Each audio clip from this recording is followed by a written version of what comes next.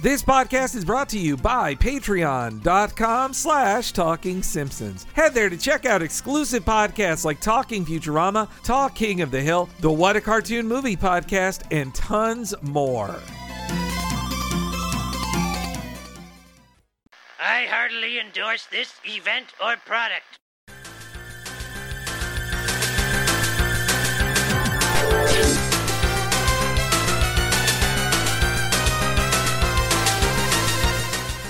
Ahoy hoy everybody, and welcome to Talking Simpsons, the podcast that features bold predictions about Willie Nelson.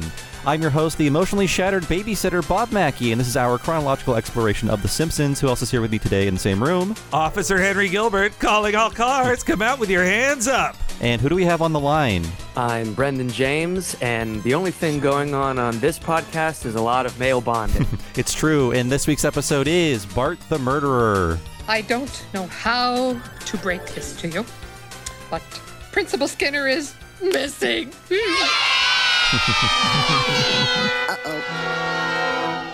This week's episode originally aired on October 10th, 1991, and as always, Henry will tell us what happened on this mythical day in real world history. Oh boy, Bobby. Both Anita Hill and Clarence Thomas are interviewed in the Capitol. Red Fox passes away on the set of his TV show The Royal Family, and The Fisher King is #1 at the box office. Red Fox famously passing away from a heart attack when that was his shtick. Yes, yeah, it's a classic Hollywood story that he's on the show. No one remembers the show. It's the Royal Family is only known as the show Red Fox died on, but it was during the first season of it. He has a heart attack. As famously known, Red Fox's bit in Sanford & Son was that he always pretended, I'm coming Elizabeth. That was his whole shtick. And people, if you do that your entire career and you eventually do have a heart attack, people will think you're joking. And I would bet if they didn't think he was joking, he probably wouldn't have survived it anyway. But yeah. It's a kind of tragic comic ending to the life of a very famous comedian. And the show was on Fox. It was on the same network as Simpsons as well. It wasn't part of the Simpsons Drexel's Class block. I think Rock snuck in there too at the end. Yes, yeah. Drexel Class Rocks. Did you say Drexel's Class Rocks, Henry? I don't think so. No, I don't. I disagree with that. And yes, the Clarence Thomas thing still going on. I think in between air dates of this episode and the next one, Clarence Thomas is confirmed, and boy, he's still having fun to this day in the old Supreme Court, that guy. It really brought the topic of sexual harassment into pop culture, and there's been a lot of bad sitcom episodes based on that topic around this time. Yeah. And The Simpsons will do one. The Simpsons will do one. Homer Badman is a really great episode, except for in all the ways it gets sexual harassment entirely wrong. Yeah. Like in so many other ways, it's great. But the Homer Badman stance that a woman misunderstands something and thus she is wrong and needs to be told by a man that, like, you just misunderstood what I did. Like,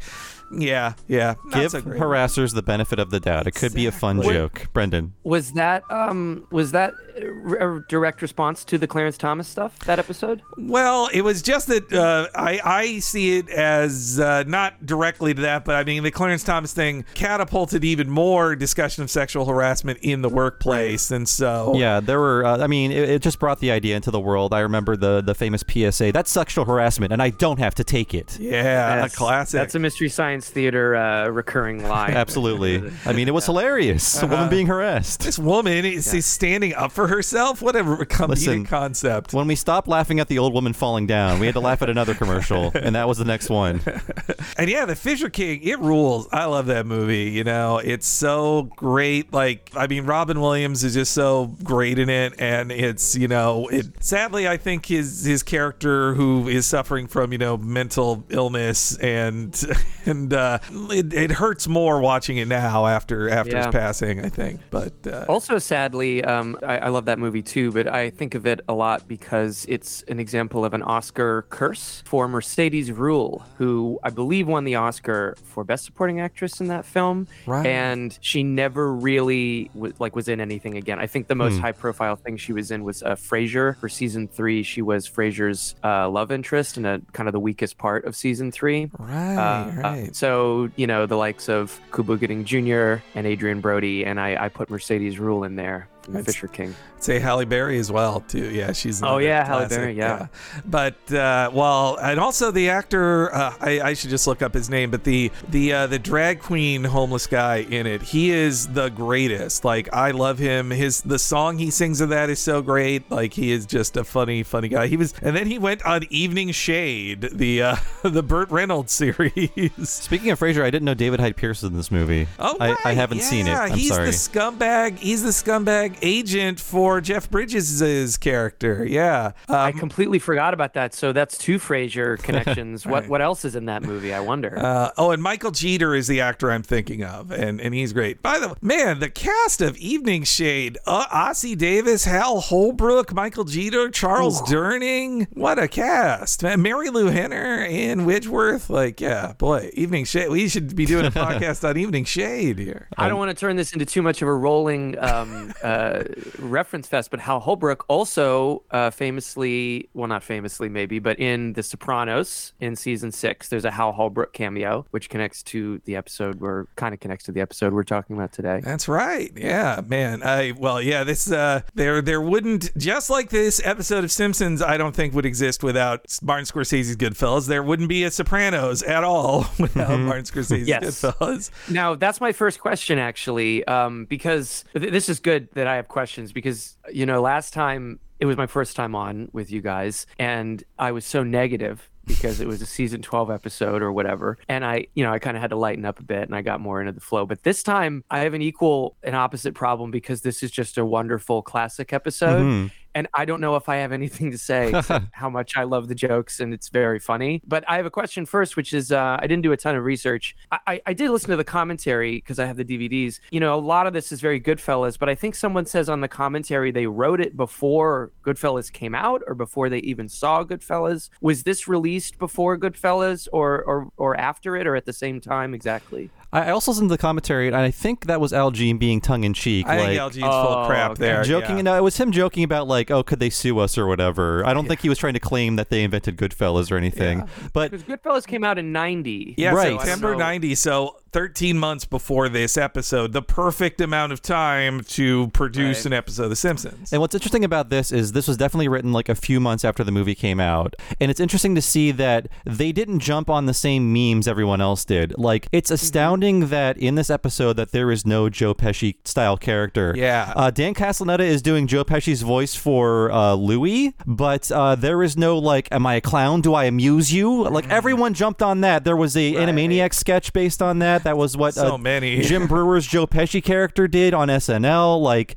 it's funny to see what they jumped on in this. And one of them is lampooning a guy in the movie who no one really caricatures, and that's Paul Cicero. Like, that's Fat Tony. Yeah. Although I will say, apparently, from listening to the commentary, there's a character. He's a mainstay in the mob, in Fat Tony's gang after this episode. He's got the kind of big curly hair. He looks to me, I always thought that was a Goodfellas character they were doing. I think his name is Carmine in the movie. Oh, yes. We got a story. on that. Okay, because they said in the commentary that was supposed to look like Joe Pesci. And to me, and I think a lot of people, it doesn't really look like Joe Pesci. It looks like that guy from Goodfellas with the big hair.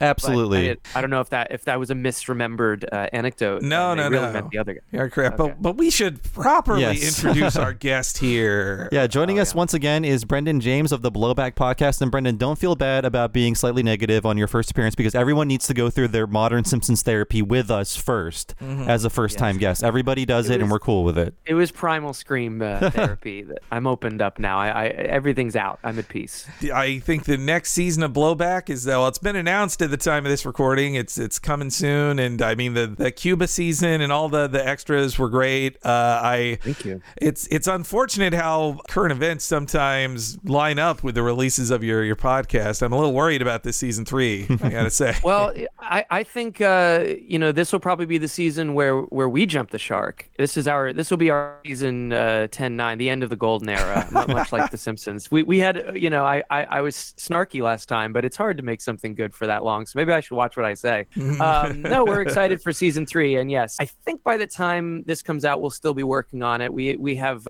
more ambitions this season. I don't want to hype it up too much, but it's going to take a little longer. But hopefully, it's worth it. And it's about the Korean War. And if you liked seasons 1 or 2, or if you've never heard of the show, by all means, stay tuned for season 3. I said it last time, but season 1 is especially a great listen. At a time when people talk about what defines a war crime and what invasions are, I think it's a good time to listen back to Blowback season 1, I think. I hate that this is the thing we make and enjoy doing is tied up in so many negative emotions for people and real world negative things, but I guess you just play the cards you're dealt. Hey, you're great at it, Brandon. You and Noah are great. Thank you. But I have to say, it's nice to take a break and simply pod about The Simpsons and Fat Tony right now. Well, and what do you feel about mafia movies? Are you a big mafia movie fanboy? A mafia television? I mean, I know you love The Sopranos. Yes, I was just on another show called Pod Yourself a Gun, which is a fun show about The Sopranos. I think that's what gave us the idea to do this one. You guys. And yeah, I don't know if I'm encyclopedic, but I've seen a lot of gangster movies. I love the genre. I get a lot of the gags that I think the real heads are supposed to get in this episode, for example. And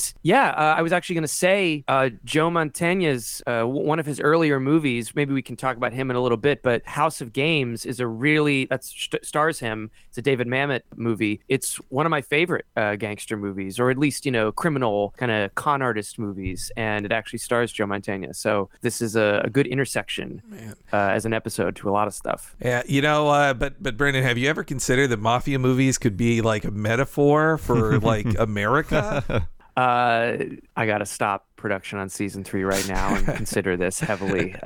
We used a lot of Sopranos clips, particularly in season 1 of Blowback, because sometimes there's just nothing better than to let Polly Walnuts articulate something that doesn't need to be spelled out in real terms. One of my favorite bits, and I just did a full rewatch of Sopranos, and as much as Simpsons, it is so of its time, and I just love just little moments like when Tony is on a vacation and he's watching just some random TV show that says, well, terrorists could come in through the ports and that would be bad. Then later in the episode, he's like, and I heard this story about they caught a bunch of terrorists at the ports. And one of his friends says, like, well, thank God they caught him, right? But yeah, that's like... No, I think to your point, it's of its time in the best way possible, like the Golden Era Simpsons is, because I think it's quite impressive how much distance they seem to have when writing especially the War on Terror stuff. It really doesn't plug into anything that they weren't drinking the Kool-Aid. It was pretty dispassionate and well written from the moment that season 3 goes into the 9/11 stuff, and I think it stands up quite well rewatching it, especially because that subculture, that Italian American subculture of the mafia, was a really fascinating group to look at during that time, because they were uber patriotic and had always been uber patriotic despite their daily grind and every single cent that they ever made coming from being on the run from the government, trying to defraud the government, possibly killing people related or working for the government. That was like compartmentalized in a way. And I think there's an episode where Christopher says after 9/11, listen to the president. We're going to, mop up the whole world and everything's going to be under our control, as if there's this, it's perfectly symmetrical in their minds that they can be crooks every day running away from the government, but support the United States government unequivocally at all times. It's and they nail that really well in those later seasons. The Goodfellas is, I think, like one of the most perfect movie. It's okay. I think More it's, like good movie. yes, you're right. You said it. And those fellas, they're not so good, folks. You got to watch the movie to find out.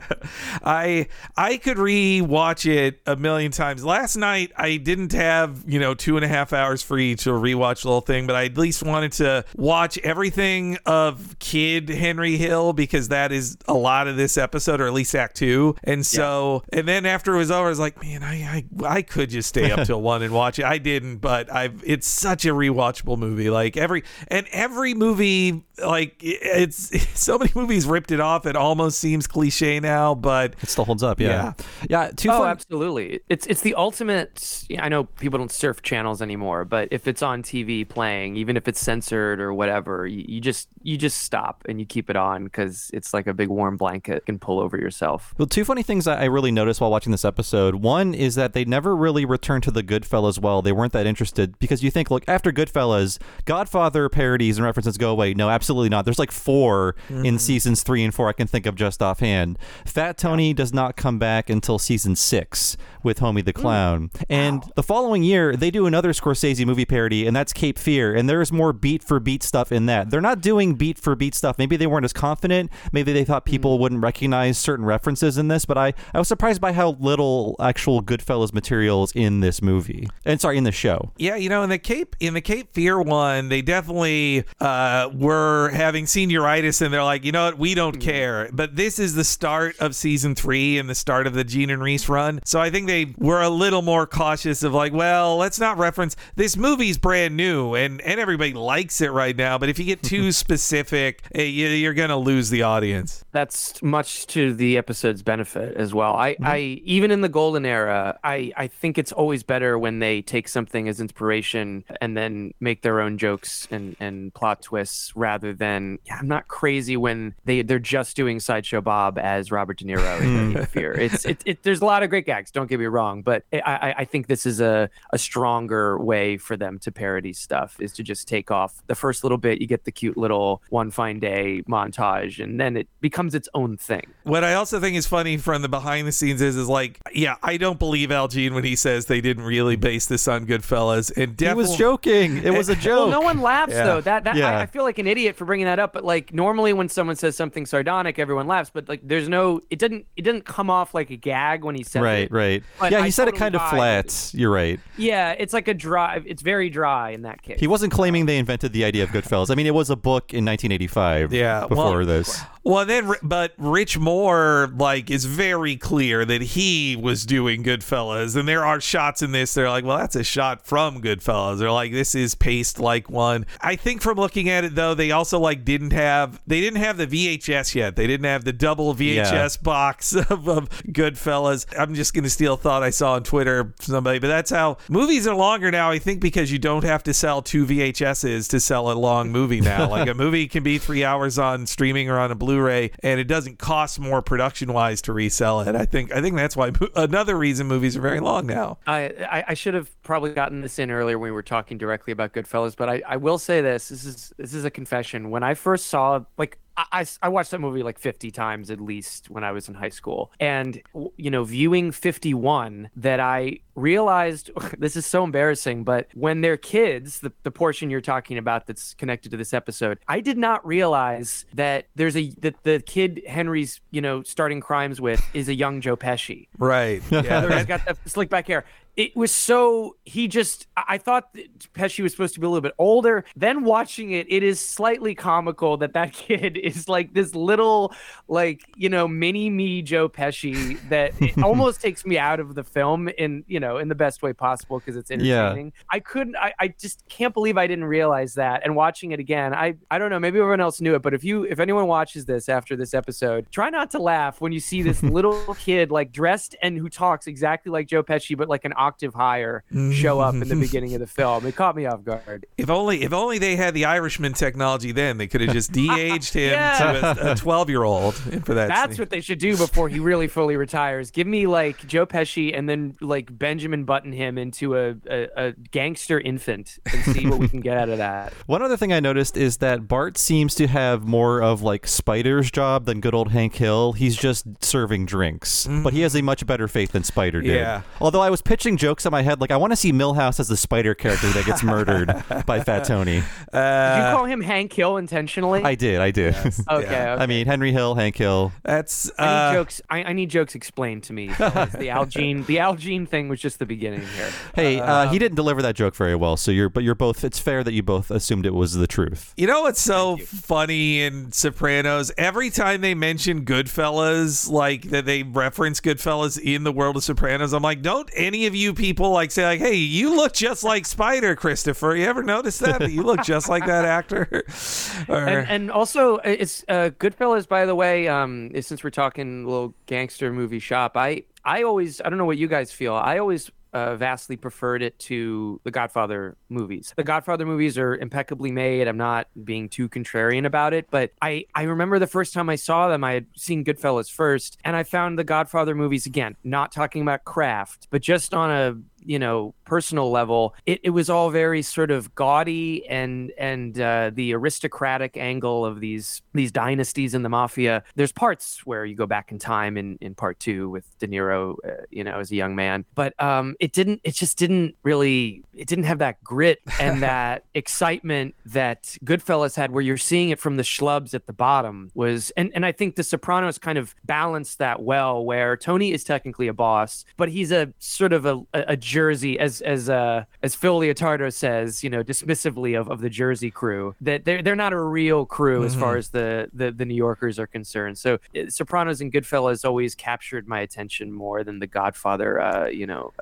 Well, I think I of course love both Godfather Part 1 and 2. I mean, I think they're great films. And you know what? I'm kind of different. I think Godfather Part 2 is better than Godfather 1. Oh, wow. But anyway, no, but I do think the Goodfellas like kind of just it explodes the genre so much, and it is hard to go back after you see such a deconstruction of it, about how like Godfather is it's kind of about the royal family of a mafia, and it's like the kings fighting each other, while meanwhile Goodfellas is just a guy who's not even made in the parlance. Like, he's not that high level of a dude, just telling you all the secrets of like, hey, these guys, they swear all the time, we murder somebody over nothing, everyone's lying to your face all the time, they'll all stab you in the back. That's what the mafia is. Like, it's just a series of lies and head games to you. Like that's what I like more. And then an unfortunate thing for every Scorsese film, which is about toxic masculinity and how awful these collections are, the collection of men are, and how brutal they are to each other. Unfortunately, that goes over the heads of some people who just see it as like, yeah, this is about how awesome it is to be in the mob, and I wish I was in that. I just think they got too drunk before the end of the movie and forgot how it ended. Yes, like, they're all happy and rich, right?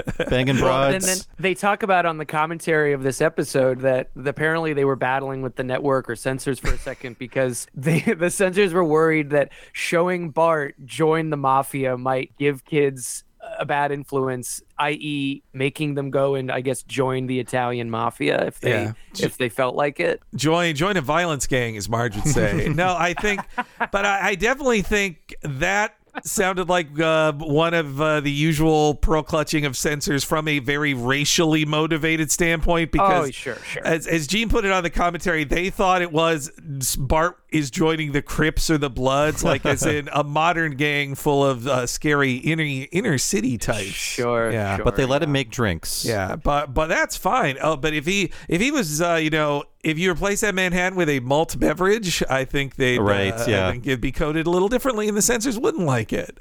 Sure. I guess one last preamble thing I have on this one is just that I think a really interesting mix on this is you have Goodfellas as obvious starting point, but a lot of other mafia movies. But you have Goodfellas, which is this deconstruction of the mafia movie by Martin Scorsese, who had not done a true mafia movie for like 20 years of his career, and here he's finally doing one. And then you have John Swartzwelder, who his vision of mafiosos are from like 1938 films. Like that's the mafia guys he wants to write about.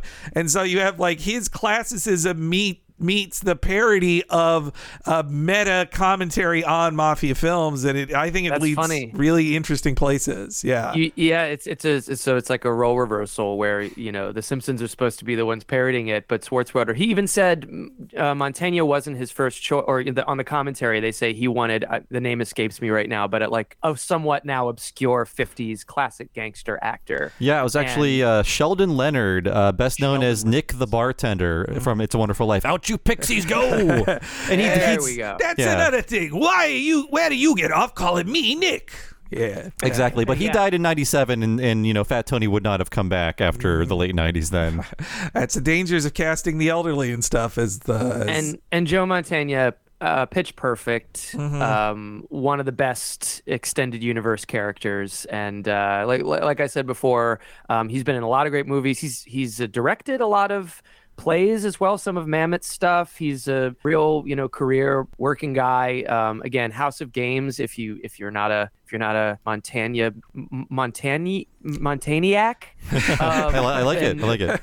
Yeah, and I came out so effortlessly too. Just go look up House of Games. It's a really great movie where he plays a con man who meets Lindsay Krause, who's like a very high-strung psychologist who wants to eventually play things a little dangerous, and she falls into his scene, and he's really excellent, and not in the kind of funny pure parody way that he is as Fat Tony. And I said this about our first production season 3 episode, Mr. Lisa Goes to Washington, and I feel it even more in this one, that this is, we really loved season 2 when we redid it, but this is a level up. Like, this is, like, they adapt more to the guests that they like, especially Phil Hartman. They know Phil Hartman's good at this. Write this into this episode. And also, I think James L. Brooks is busy with his movie now.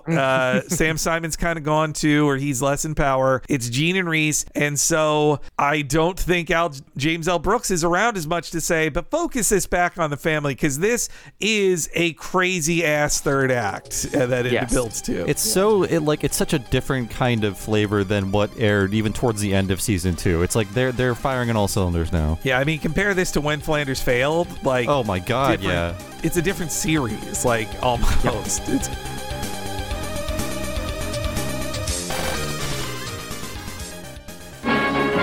The Simpsons will be right back. At last they're here. New Butterfinger ice cream bars. Hi, dudes. Crispity crunchity outside, creamy ice cream inside. Nobody better lay a finger on my Butterfinger.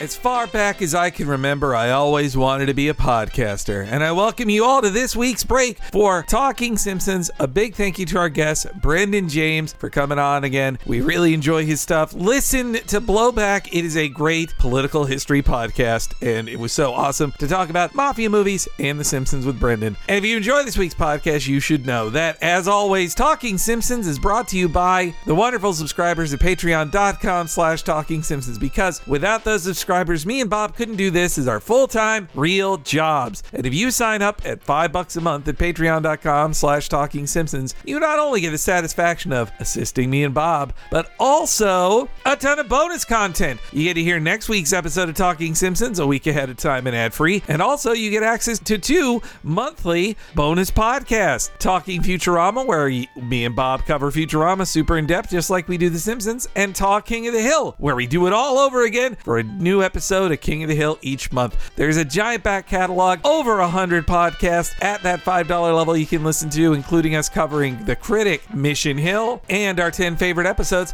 of Batman the Animated Series. Check it all out for yourself at patreon.com/Talking Simpsons.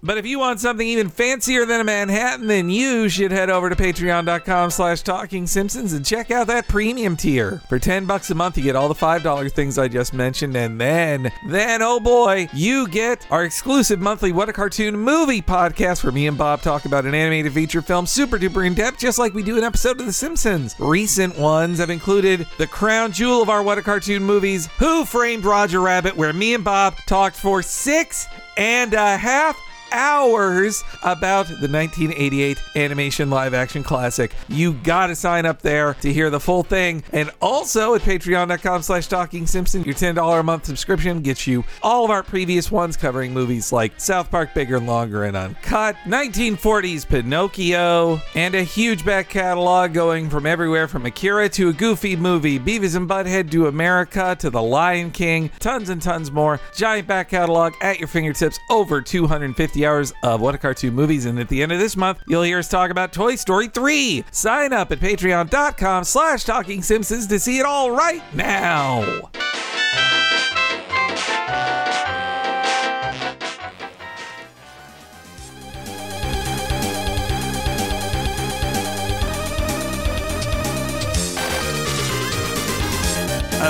On the commentary, Nancy Cartwright is there for her first commentary ever, and she does bring it more than other cast members. Usually the other cast members there, and we love them, they're great, but they're usually just there to like laugh along and didn't really prepare all that much. It's like, Julie that's Kavner. funny. I just like hanging out with Julie Kavner. Oh, Bart's such a troublemaker. Yes, yeah, but Nancy seemed to actually like dig out her old script and have notes on it, and like I remember this, I remember that, like that. I got to give it to her for being more prepared than most of the actors are in the commentaries. I was going to say, listening to it, I did not realize that they say Cartwright and presumably Yardley Smith, etc. Is it Yardley or Yardley? Yardley. Yardley, sorry. Yardley Smith, they were not at the time publicly revealed as the specific characters they played. Like they tried to, maybe not by season 3, but around that time. Was that another joke I'm not getting? Or is No, you're right. That was true. They would appear in like baseball hats and sunglasses, and people wanted to know like which person did which voice because they're always credited, everyone but the guest stars early on.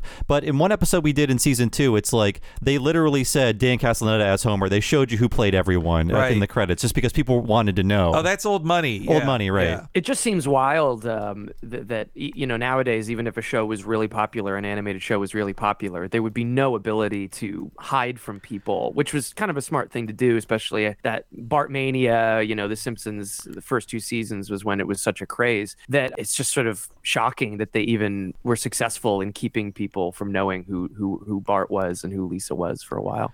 Back then you really, in this pre-internet age, you really had to be in the know. Like you had to be like reading Variety or LA Times pieces. The trades. Yeah, to know production on really anything. Like in that, I think that is also why like there was a real tension in the staff of Mac Groening getting credit for everything on The Simpsons, but at the time in the public imagination, they could remember one name associated with a TV show, and it was Mac Groening's the one that they memorized. One last thing about disguising the actors, trying to make that a mystery. This is the fall season in which Herman's Head premieres, in which Yardley Smith plays a character with the voice of Lisa because that is her voice. Right. When you tune in, you're like, that's Lisa Simpson. And true. Hank Azaria is on it too, using his normal voice. But yeah, just like they really couldn't hide it anymore. You've got a sitcom on the same network with 2 of the main actors of the show. Right. And if you were a super fan like of The Simpsons, you probably knew Dan and Julie from Tracy Ullman from that. Though I was 6 when I watched Tracy Ullman, so I didn't associate those human beings with the cartoon characters. But that's just me. But okay, the episode begins first with a little chalkboard gag about explosives in schools, which not so funny now. The episode begins like I say this every time, but Rich Moore, it's not surprising he went on to be like an Oscar-winning theatrical animation director because he's like his episodes are great. Like I don't know if I'd say I personally like his more than Jim Reardon or Wes Archer or David Silverman because I think those are like the 3 kings. But Rich Moore does like amazing stuff every time, and he did the monorail, which is like the most filmic episode of the show they ever did, and Cape Fear. That was his last one he did for the show. Truly, maybe the peak of animation in the series, and this opening of like it's a pan across the room to Bart in his bed, and I just love that it's framed with a poster of Krusty, and then as you pan over you see more Krusties up to Bart's bed. Like this episode is not about Krusty and Bart's love of Krusty, but it's just a great little character thing for a pan across the room. Yeah. Krusty is not involved with the mafia quite yet. Not yet in the series. That was shocking when you, because I looked that up too of like, okay, and then Fat Tony, he must come back next season because just in my head, I think of him as all the time around, but no, it's season 6. 3 seasons later, yeah, that surprised me when you told me that. And is that Homie the Clown? Is that the one where he comes back? Yeah, another wow, John that's Swartzwelder script, and I think he remembered, oh, right, I have those characters I created. Why don't they show up again? Why make up new Mafia guys? Yeah. yeah, exactly. I love the cinematic, because is this still the Klasky Chupo? This is the last season of yeah. Because it has that. I feel most comfortable in that kind of season 5 through 7 zone where everything's been normalized, as I'm sure most people do. But there is something pretty great about seeing these earlier seasons, and there's a little bit more expression and a little bit more kind of creativity, you have to admit, going on in the drawings. Oh yeah, I love season 3. Things are less clamped down. You can get some wilder expressions, some more interesting camera moves. It looks really good. Yeah, I think it was going to be Splitsville for Klasky Chupo and The Simpsons after the first season. Like I think their original deal was just for 3 seasons, and once that was over, like they didn't get along with Klasky Chupo at Gracie, but they were doing so well in this season. Like not the Film Roman people do a great job, and I think season 4 and 5 especially look great also. But I think they did lose a little something. There's just a little magic to this season in its animation. Definitely. But yes, Bart jumps out of the wrong side of bed and steps on the pointiest of dinosaurs, the Stegosaurus. And as a little kid, this sadly did not teach me to pick up stuff off the floor of my room. A Spider-Man action figure is smooth anyway. It's not going to hurt you like a Stegosaurus. That's why he's the most popular superhero, is how smooth he is. A Batman with his pointy ears that's stabbing you right through the heel. Yeah. Does Spider-Man have pointy? That's why I'm not seeing the new one. It's too pointy. Does Spider-Man have to have like pointy villains, like Electro? Is he pointy? Oh, Electro's all points. He's got like 5 stars around his thing. Don't leave that on the ground, kids. And and Green Goblin's long pointy nose and the point on his hat. Yeah, that's pointy. Pointy ears as well as a goblin. You're right. He's pointing all over the place. Again, really just great animation of his like stepping on his hurt foot. Like it's just very well observed. I love when the dog ate his homework, and I didn't know dogs really did that, but the equation that Santa's little helper spits out as an isolated equation is wrong. Also, like Bart's homework, he didn't do well on it, and we can actually see it. Like that's the classic Simpsons that I know, going back in, because I haven't watched it since the last time I was on the show, and it felt nice to see just that multi-layered gag just unraveling, so beautifully. It's a great extra level to that joke, which is already good. Yeah, he'd have been screwed anyway if he had put it in. Exactly. Exactly. But yes, it's a bad start to Bart's day in our first clip here. Good morning, Lisa. What are you so happy about? Why shouldn't I be happy? It's a beautiful day, my homework is done, I got my mojo working, and we're going on a field trip this afternoon. And looks like I got me a genuine glow-in-the-dark police badge.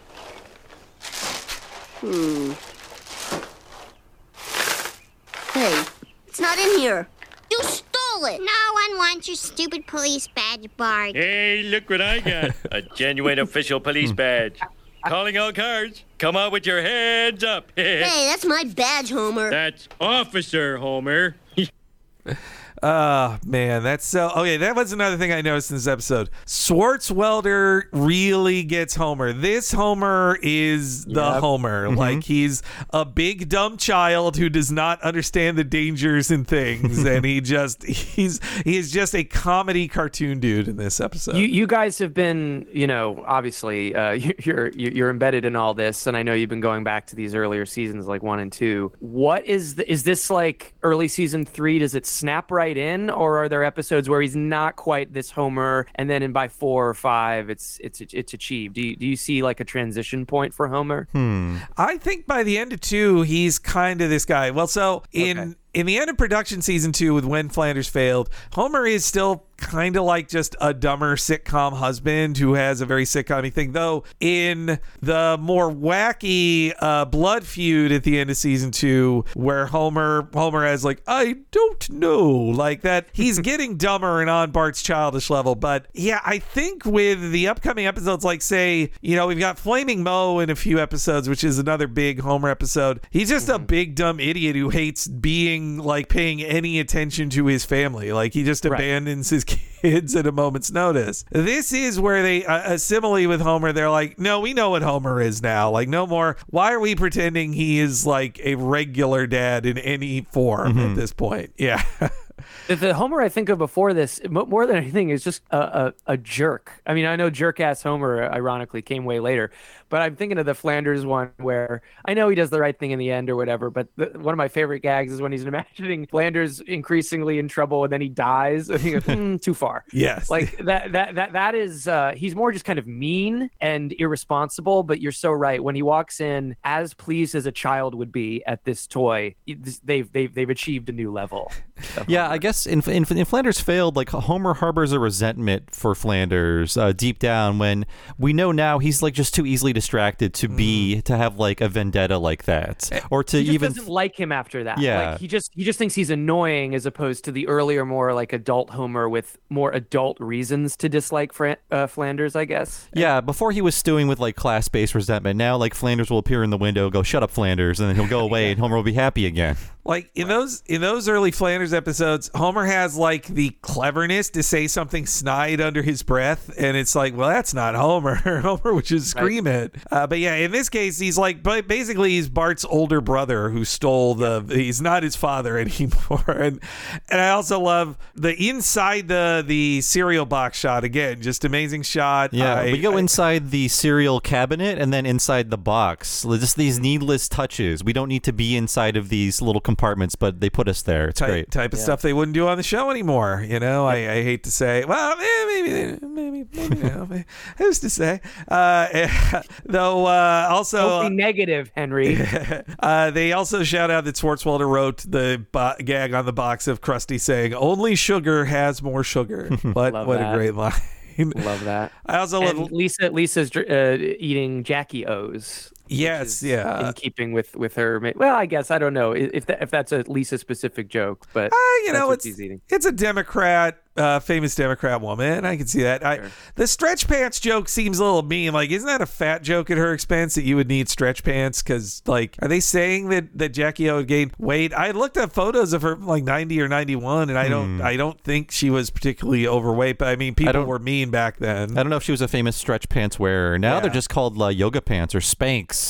People love them. We all love them. Yeah. When I searched Jackie O 1991 news stories, it was one that was a story told many years after 1991, but it was apparently a friend of Jackie O's said about her posthumously that in 1991 she asked her friend to hook her up with Alec Baldwin, and she went on a date with Alec Baldwin in 1991. So, she was like 51 then, and Baldwin was 33. So good for her. Yeah.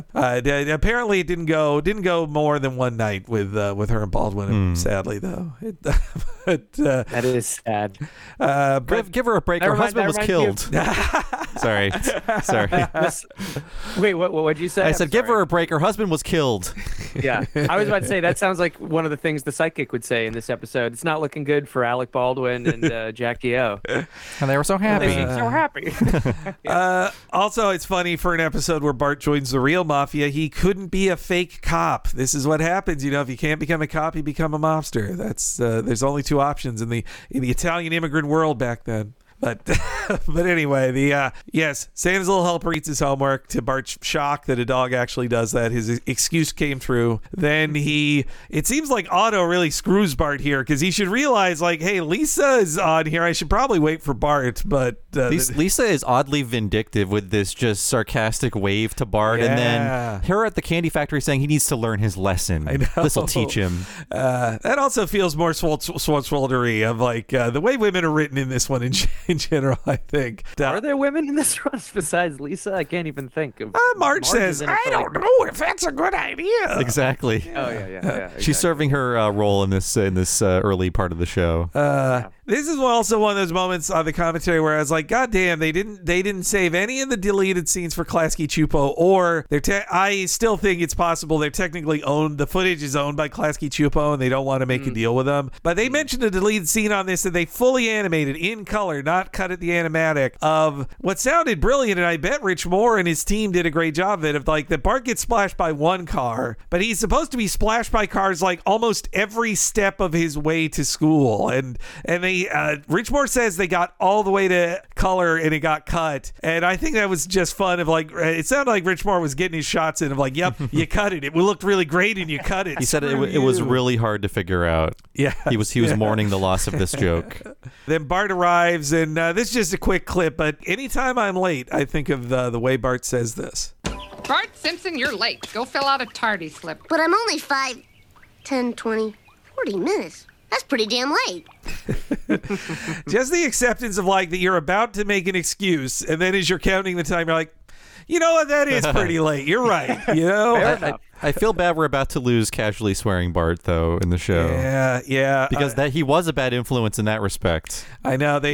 It wasn't that the censors told, as we were told by John Vitti in our interview with him, that to take a shot, I mentioned to go back to an old interview, listeners. But in our interview with that, he said that it wasn't censors coming to them, but it was their colleagues in the comedy world who did have children who were like, well, thanks for teaching my kids the word bastard. And so they themselves pulled back on it for that very reason. That is exactly why, as we discussed last time, that is exactly why I was not allowed to watch the show. My mom thought that if I watched Rugrats, Simpsons, whatever, kids are talking sass, and that I would immediately do the same thing. And for all I know, she's right. I never ended up watching them until I was older, so that was why. We had that with we did the South Park movie recently, a whole podcast on that. Oh yeah, and definitely the film is about like, you know, moms shouldn't care so much about their kids swearing, but the start of the movie does clearly make the point of like, oh yeah, if kids went and saw an R-rated movie, they would say every swear word they heard over and over and over again. They would instantly repeat it. Yeah. Which I did anyway. I just through osmosis, you know, I didn't see the primary source, but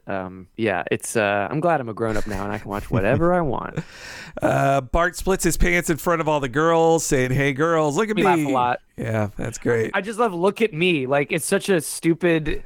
It's not really clever or funny. It's just really, it is funny to me that he just goes, "Look at me," and his pants immediately split. It's not like classic Simpsons wit. It's just very funny that it immediately happens to him and he's a laughingstock. I love that. You can stop looking at me now. That's great. And then Bart gets just smashed right in the face with a kickball, crashes to the ground, and probably concussed, I would guess. And you know, they don't do this animation choice. I like it though. Like the reddening under his eye is really well done. Yeah, it's like a little airbrushed almost. Mm-hmm. That's not how they do like a black eye later in the series, but it's very realistic. And then Bart thinks finally though all this pain today will be worth it because he's gonna get to go on the field trip. Well, it's nearly 1 o'clock, and you know what that means. That's right. It's time for our field trip to the chocolate factory. I trust you all remembered to bring your permission slips.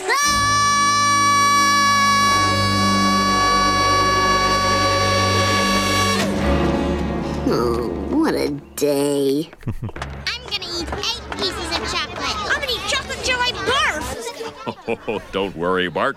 We'll find something fun for you to do. Ah, here we are. Here's a whole box of unsealed envelopes for the PTA. You're making me lick envelopes? Oh, licking envelopes can be fun. All you have to do is make a game of it. What kind of game? Well, for example, you could see how many you can lick in an hour, and then try to break that record. Sounds like a pretty crappy game to me. Yes, well, get started.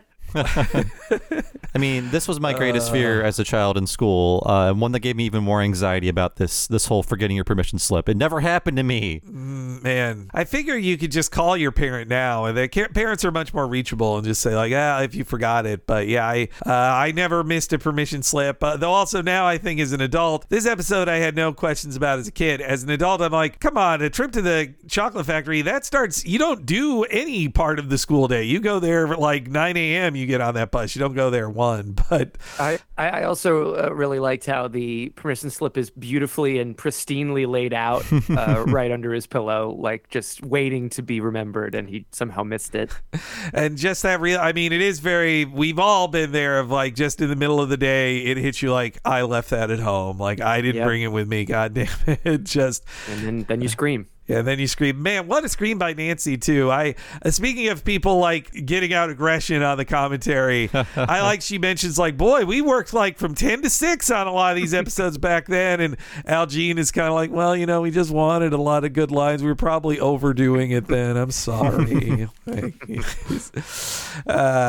Yeah, a great scream, and I love, like, his face the way his face splats into the book, like, that's another just, like, great animation bit there. And also, when the pan to his house, like, I love all the crazy, like, squiggly lines they do for, like, long pans. Always great. It's really cool zip pan. Yeah. I would think that the Harvard nerds who write on this show probably went through a lot of, like, high school envelope stuffing things for transcript boosting purposes like this. But yeah, also when I talk about things leveling up for this episode, I absolutely feel that with Skinner as well. So Skinner definitely was a nerd who loved his mama even in his second or third appearance in season 1, but he still was like, he's the stern principal, even in season 2. In this episode, while he is Bart's stern principal, he also is a big nerd who loves stupid, boring games like this. And science. I was going to say, at the end, I don't want to skip to the end fully, but like at the end, I love that it sets up the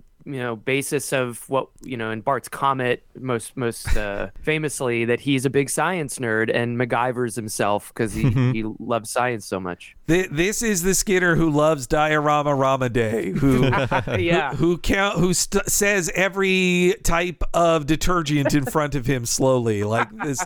This is that Skinner. Like this is them leveling up Skinner to the character we love. Like, yeah, this is just it's just so magical to see once they start season 3, like just them figuring out, like finally locking it all into place for so many characters. Yep. The only thing that's just a little bit older style is his voice is a little bit more kind of hoity-toity. He's got that kind of like it's more stern. Deeper. Yeah. but his character at this point is pretty much the Skinner that Skinner's one of my favorite characters. I can't imagine that's unpopular. And it felt like it didn't feel like they were still figuring him out when I turned this on. And they apparently got that crappy past the censors because they said it's an adjective, not a noun, to describe feces. It's crappy. Which we head to the Aw Fudge Chocolate Factory. Sadly, they never. Aw Fudge was not a consistent thing. From then on, if they wanted to do like candy, it's the Krusty Bar. Like they kind of centralize all their businesses around Krusty after that. Cocoa Beanie never returned. Oh, I love him. The way he goes, like, God, what a great little sound he made. Cocoa Beanie himself. I just love that Milhouse has been thinking about this for years. He's been dreaming of it. He is the nerds who love the mascots going to stuff. And by that, I mean us as well. And me, at least, sure. I'll say. But so I've never toured a chocolate factory. I have, as a kid, toured the Coca-Cola factory, and as an adult, went to the Jelly Belly factory in California, which is known for its painting in jelly beans of Ronald Reagan. It's a very pro-Reagan that's his favorite. That was his favorite food. Seriously.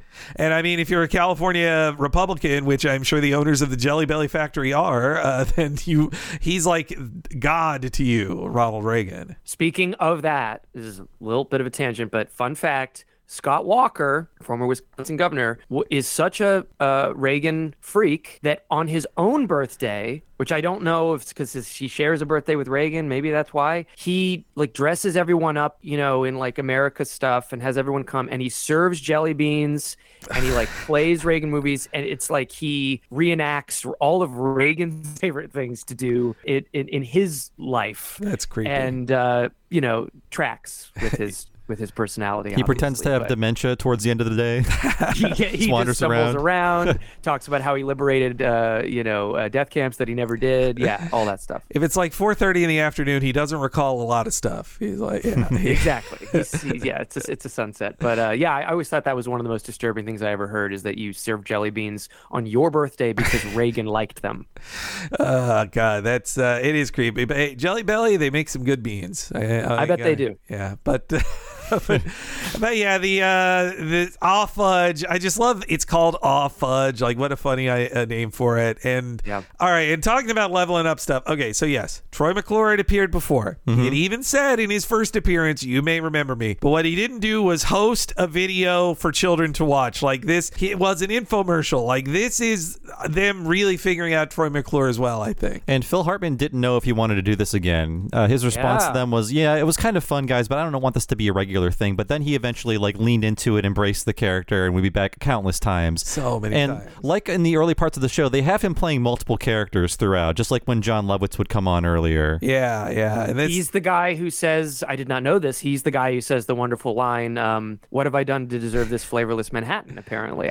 I wouldn't have even necessarily guessed that. No, he's great. I miss hearing him as one-off voices in later episodes, but I can see why they're like, it's distracting now if you hear a Hartman voice as somebody else. But yeah, I love hearing him as secondary one. And that's why Hutz is back too. Yeah. Oh God. And yeah, this also is kind of a sequel to, the second episode ever of The Simpsons is the kids touring the nuclear plant, and they get pretty similar sequence to this, except it's hosted by Smilin' Joe Fishin. This is a way better version of that also, like just so good. And it's made that way because Troy McClure is perfect. Like he's just the way he walks up to the podium that's shaped like a chocolate bar and leans over it, like just I love that. Perfect. But yes, let's hear good old Troy, my man.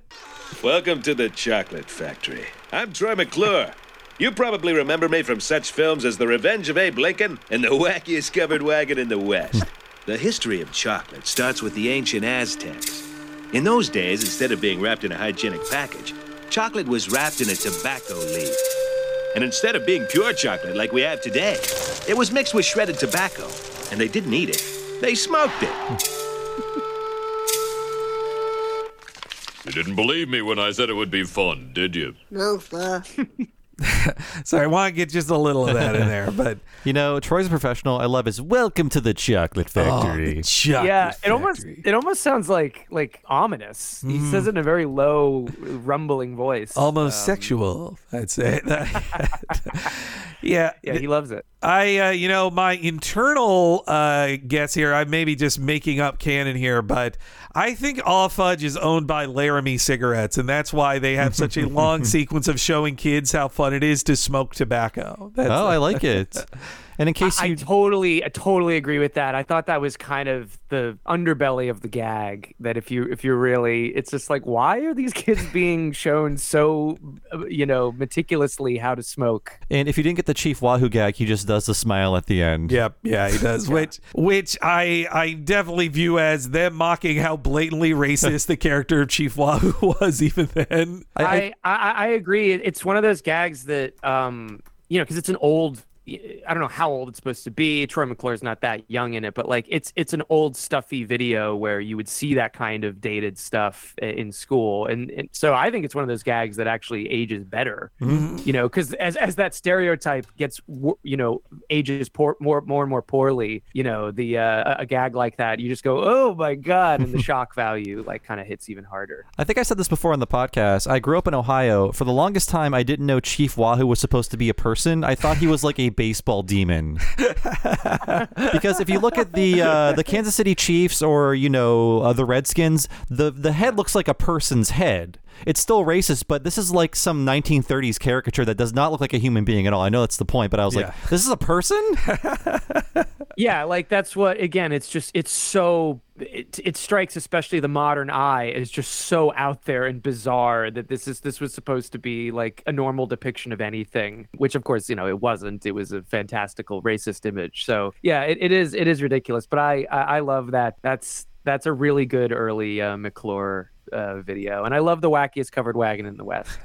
And according to Wikipedia, the Aztecs and cocoa beans, nothing to do with tobacco. I think they just make it up. Certainly the Aztecs used it a lot. It was some of the people they conquered would be forced to make it and grow them as part of their crops. They were used as money as well, and they drank their chocolate cold as well. The Aztecs, of course, and they would be used as rations for Aztecs. Aztec soldiers. So, and hey, it was from Wikipedia, so it must be true, and it's totally fine to source it. But yeah, as Bart, I also just love Bart watching these slow seconds get slower and slower and then tick backward again. Just amazing joke. Such a good joke. Excellent joke. I love how just awful and ragged his tongue has become. That the little like bumps, the like yellow bumps, just showing like it's sandpaper at this point. Oh God, yeah, it's so painful. And you know what?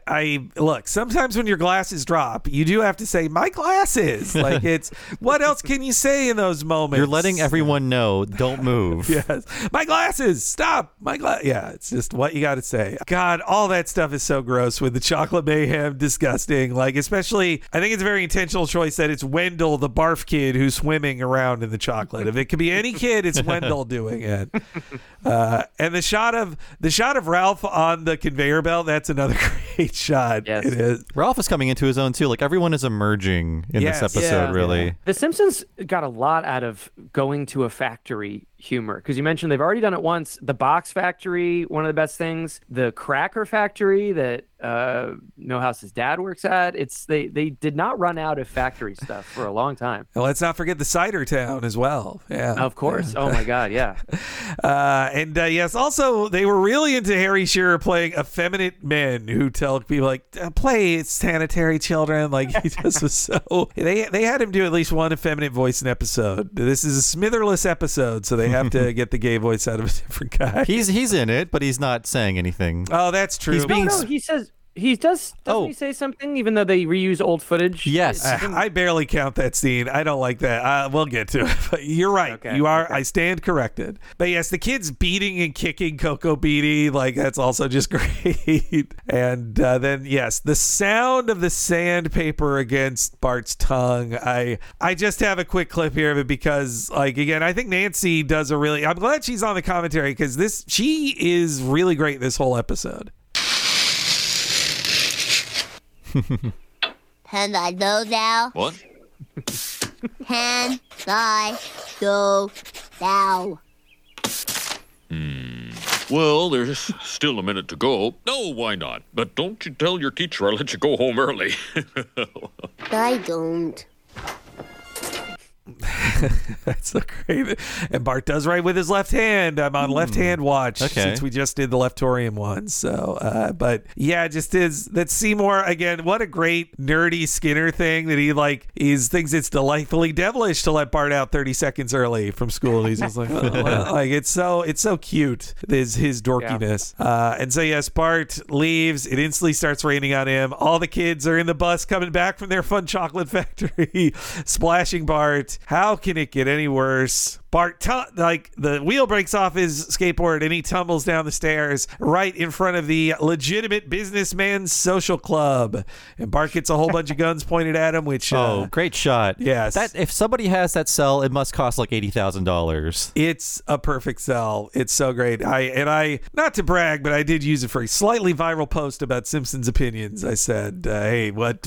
I was scrounging for it. I wanted to go viral. I was like, okay, everybody's got the knives pointing at people spot. I know there's a scene like that from Simpsons. I'm going to take that shot and ask people for their what Simpsons opinion will get you this thing. And everybody fell for it. And it was great. It was a great day for me.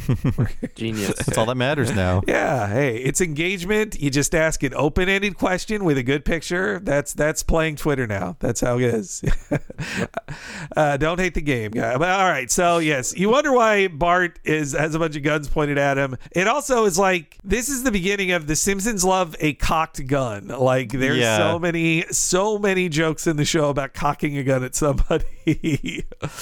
Well, it's and it is funny. There's something it immediately ups the stakes in a way that is somehow comical, where now life or death is involved, where it wasn't a second ago. It is funny every time. And so yes, we get our first introduction to Fat Tony and the rest of his mobster regulars, which which there wouldn't really be a consistent new member of the crew until season 12 with Johnny Tightlips. And what about Jimmy the Scumbag? And Jimmy the Scumbag in 9. You're right. Yeah, but yeah, Fat Tony based on Paul Sorvino's Goodfellas character. And yeah, I think if they'd gotten Sheldon Leonard, he'd be dead by like after his second appearance. He'd be dead. And there's some interesting Fat Tony lore because technically he dies in the season 22 episode Donnie Fatso, but the big gimmick is he's replaced with Fit Tony, and the stress of being in the mafia makes him overeat. He turns back into Fat Tony. So as a gimmick, they replace. It's sort of like a Armin Tamzarian kind of situation, but no one freaked out about it. It's just like he's a new character now, but it's still Joe Mantegna. We're still doing the same jokes, and that happened now like over a decade ago. Snowballs 2 has been dead for a long time. Yeah. Also, yeah, but yeah, that's great. I have to remind myself in canon, this Fat Tony's been dead for about 12 years now, I think, or so, or at least a decade. Because Homer was, it's called Donnie Fatso because Homer's, he's wearing a wire when meeting Fat Tony. Yeah. And you know what? I'm sad we never went there, but his Burbank restaurant, Taste Chicago, closed in 2019. Oh no! Yeah. Oh wow! I would have figured the pandemic would shut it down. Nope, Man. It was open for over a decade. Wow, that's too bad, man. I would want if I'm gonna have an Italian beef sandwich from anywhere, I'd want it served to me by Joe Mantegna.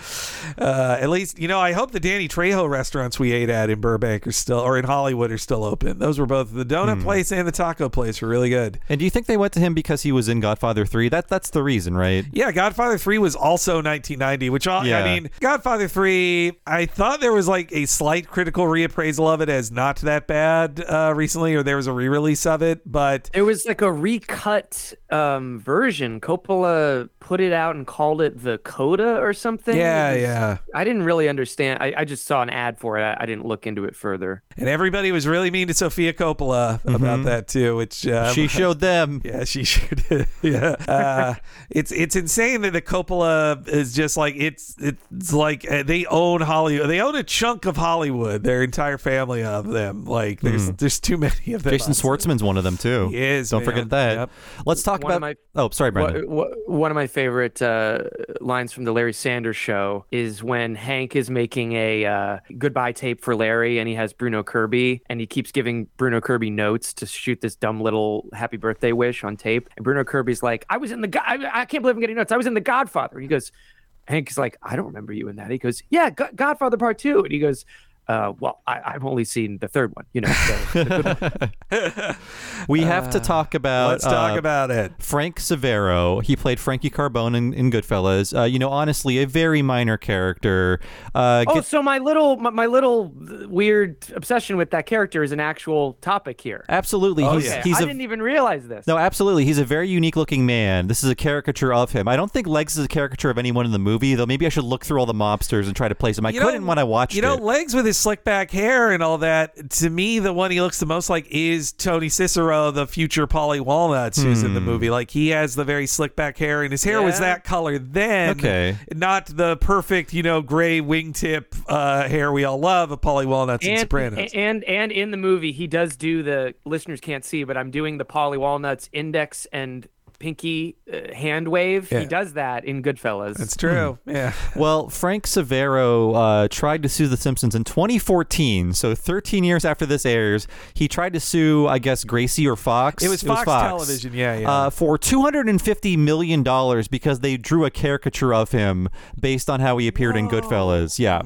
Yeah. Which I had no idea. And again, it's so funny on the commentary knowing that because the commentary, I believe, is 2002. They don't know in 12 years they're going to be sued by the guy, but they're just like Rich Moore saying that Al Jean is like, is that supposed to be Mike Reese? And then because every character, they drew like 8 characters that look like Mike Reese on the show. He's a fun looking man. And then Rich Moore's like, oh no, I thought I told him to do Joe Pesci, which I was like, wait, what? Because it's not just his poofy hair looks like Frank Severo, but it's like the cheeks. He's a very hatchet faced man. Yes, yeah. And he looks like he's a dead ringer for the Goodfellas character. That's why, without knowing this entire story, I just assumed it was him. And Bob, you linked me to a great deconstruction of the whole thing from Cartoon Brew that kind of put it all into perspective once his final appeal went through in 2018, but he lost that lawsuit to Fox. I think he had never seen The Simpsons before because he made some wild claims. I think in his head, Frank Severo thinks this is the Louis show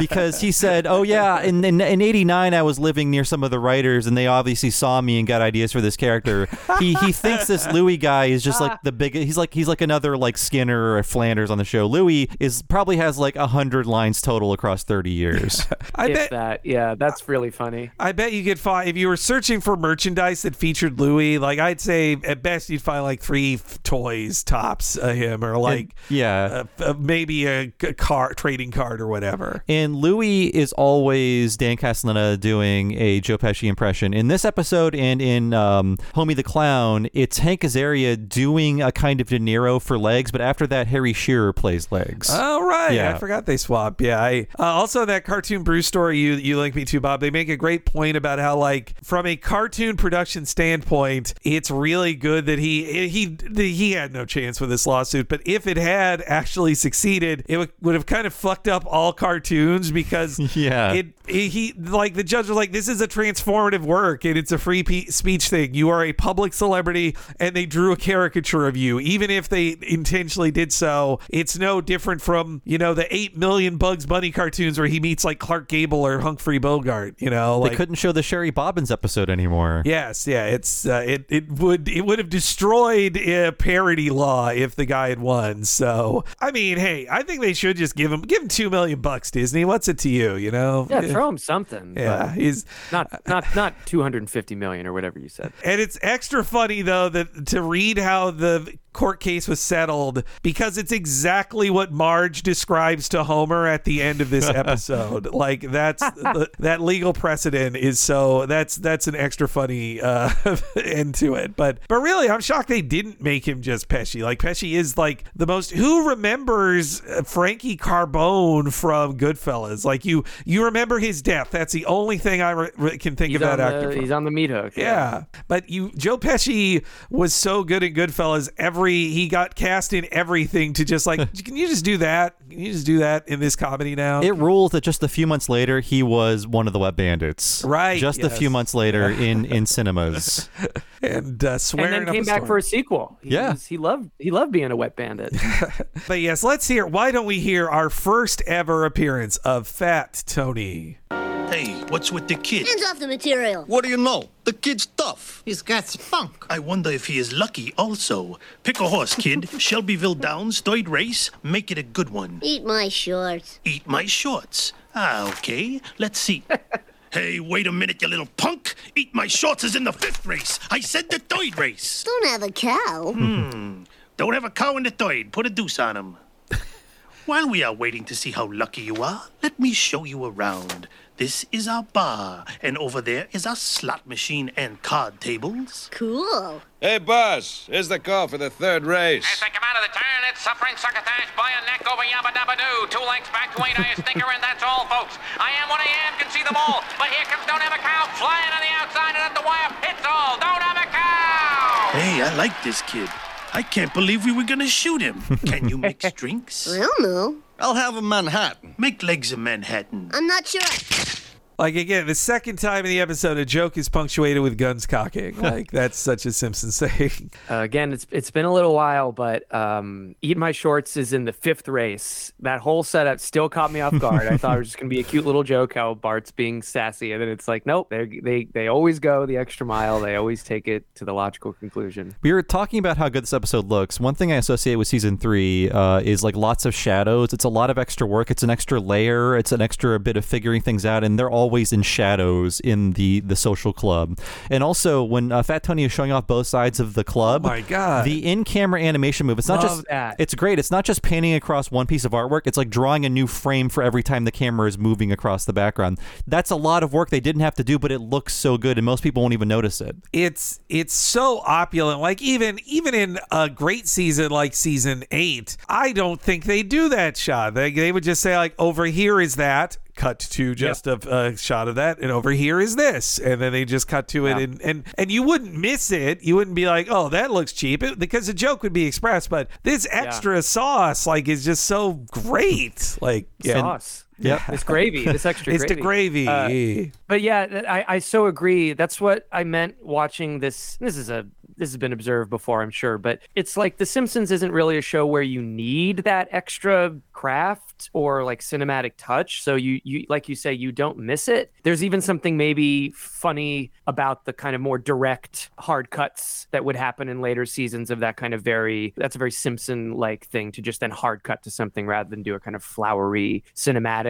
lead up to a joke. But we get both in the golden era, I guess, because these earlier seasons, it really is lovely to see. That shot you're talking about really stood out to me. I thought it was so cool looking. And they have so many great jokes in this series about the show's popularity, but this is a good, like, underrated one that Bart's cartoon catchphrase is now on the level of all those other ones in universe. The don't have a cow is, and also this is like a joke about don't have a cow being tired and the thing from t-shirts. I think this is the last time Bart says don't have a cow himself, or at least for years and years. I think the next time it's said is when Lisa says it as a joke pretending to be him in season 7. And then they do it in the Simpsons spinoff showcase when Bart sings his verse. He's like, eat my shorts, don't have a cow. That's right. Yes. Yeah.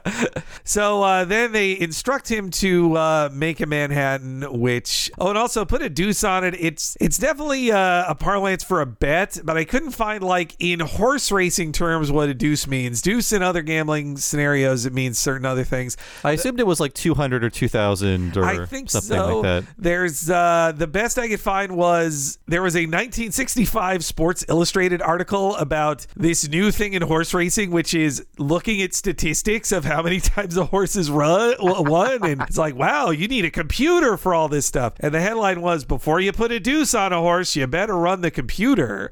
And it was used in the same way he did, which that is more of the Swartzwelder old-timey mobster movie way of talking they give these characters. And yeah, so Bart is instructed to mix a drink.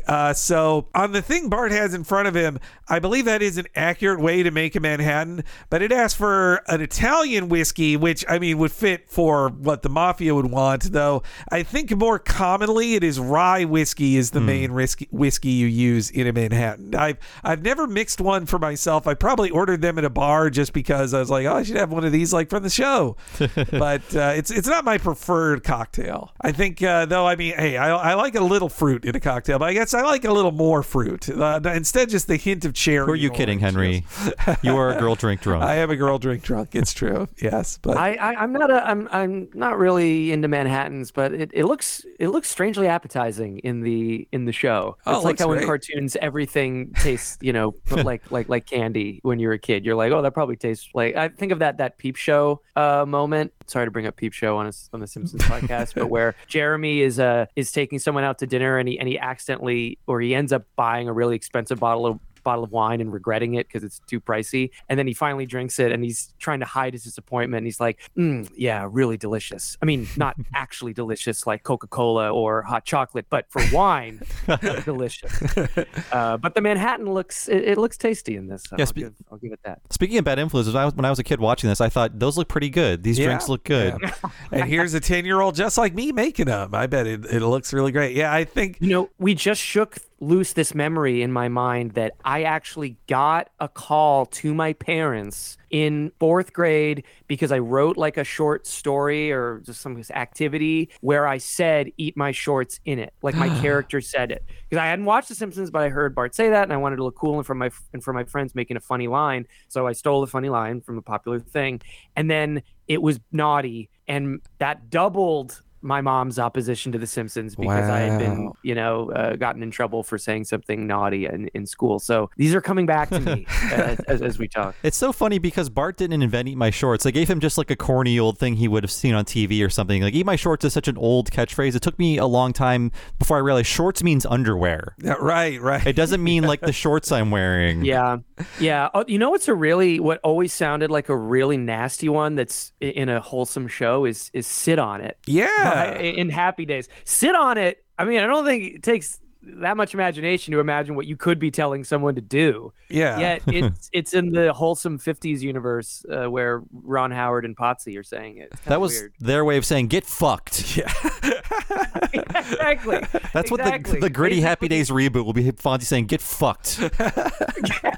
When they do the Riverdale version of Happy Days. Hey, there's It'll be like sit and spin, motherfucker. There's like a dramatic Fresh Prince of Bel-Air show on now, so let's get the dramatic gritty Happy Days. Yeah. They weren't all Happy Days, Marge. We can't get too sidetracked, but I am so curious what the fuck that is. I assume it's like the Riverdale thing, but what is going on? What is happening? I heard it. I'd heard all right stuff about it, but yeah, I haven't watched it yet either. It may be good. It's just baffling to me. I mean, you got to remake something. You can't make a new thing, so you got to remake something. You know? No, you're right. You're right. Well, I mean, honestly, I think about how Many Saints of Newark just came out, and I've been thinking to myself, like, if Tony Soprano's actor was still alive, they would just be making it. Like, it would just be like they just do a new season. They would flush away all the thoughts of like, yeah, I know what you thought the ending of Sopranos was, but you know what? We just decided that's not the ending, and so we're just making more of it. And Tony's old now. It's a terrible truth, but there is something, I don't know what to say, but there's something, there's a bright side, there's a silver lining to the tragedy of James Gandolfini's death, and that his most iconic and celebrated role cannot be fucked up by trying to do a cash grab on the series. It's true. I mean, they did it anyway, but not with him. Yes, yeah. With, that Many Saints, if they just didn't have Christopher do that movie would be like 20% better if he wasn't doing voiceover in it. That's what I think. I didn't see it. I didn't even know he was doing it. Yeah. I was told it was pretty goofy. The one thing that I respect, this isn't a totally original thought. My friend was kind of saying this, and I do respect it as well, that Chase has contempt for, most fans of the show. Oh, yeah. And so what I've heard, sorry if this is a spoil, I haven't even seen it, but I'm spoiling the movie, is that, well, I'm kind of spoiling, is that at least the kind of narrative satisfaction at the end is centered around a black man who has nothing to do with the rest of the series and is his own character in this movie. And it is emphatically not some kind of like, fan service to how tough Italians have to stick together or whatever. It's like the exact opposite of what all those guys would want. And even though I don't think that justifies doing some shitty follow-up to The Sopranos, I like that he still has the hate in his heart and put that in this highly anticipated, among that crowd, highly anticipated Sopranos send-off. That's pretty great. Yes, I agree with that. Though I think there still is a lot of fan service in it, a whole lot. Which, sure. I was whooping it up at home of like, Junior finally said he doesn't have the makings of a college athlete. Like, I love it. Like, just so. Also, though, again, I got so Soprano pilled. I'm now done rewatching Sopranos, Bob. So I'm not living Sopranos as much as I did. But when I think of these Manhattans, I was like, oh yeah, lately I had been just drinking like whiskey or cognac on the rocks straight because that's how Tony drinks it in the show. I was like, yeah, I'm like Tony, drinking my straight whiskey out of the glass. I'm such a cool guy, like Tony Soprano. You're gonna get a tattoo, a really, really awful tattoo, like a photorealistic tattoo of James Gandolfini that says like "respect is family" or whatever on you. Man, why isn't anybody like Gary Cooper anymore? Well, whatever happened to Gary Cooper? That's why she got across my heart. Yeah, but can I just say to get us? I think I ripped us off track. I love Montagna's. He's doing. It's that halted speech with Fat Tony where it's like a very insightful way to, because he could have just done the joke, and a lot of other characters is, well observed and, superb and all that. But his way of finding a funny way to personify those mob guys where it's that kind of really sleazy, halting dialogue. It's a different episode where he goes, "You crack us so consistently up." Yes. When he's talking to Krusty, like that's a really, really great way to have your funny Simpsons mob guy sound. And apparently he based the voice off of an uncle who has since passed away, but I believe that uncle got to sit in on a recording of him doing the voice, and the uncle really appreciated it. Yeah, lovely. And yeah, they say that like Joe Mantegna, they love working with him. They say I believe the famous LG line is if Fat Tony sneezes, Joe Mantegna's playing it. Like he does the sneeze. He loves coming back. And then, so Bart comes home. He tells his parents he's got a job, fixing drinks, picking horses, cutting cigars, a job. But this again, I was like, oh, this is such perfect Homer. Like, this is Marge is distrustful, but in an innocent way. And Homer is just shoveling ice cream out of the thing into his mouth and just going like, what? Like, he doesn't care that he's in this episode. He doesn't give a shit. Like, so funny. And that line, I make more than that, is awesome. Yeah, it's just, and Bart's $30 a week would be worth $61 now, according to an online inflation count. He's being shortchanged. Well, you know what? It's really a lot of tips. When he says 30 a week, right. I mean, you see, he's getting the tips. That's where the money's at, and then. Yeah. So this sequence here, this is the good fella-iest scene in the whole thing. They apparently they originally wanted "Be My Baby," which is a better song than "One Fine Day," but probably more expensive. That song wasn't in Goodfellas. Frosty the Snowman, the Ronette singing that was in Goodfellas. I think it's the only Ronette song. Again, the Needle Drop soundtrack of Goodfellas ruined movie soundtracks after that. Like, everyone's like, oh, I can just put back to back pop hits that people will recognize and sets them in time. It like so many good things. It created a subgenre that is 90% garbage or predictable crap. Did you guys ever see the guy E from Entourage made a movie? What was the Gotti movie? That's what I'm thinking of. Yep, yeah.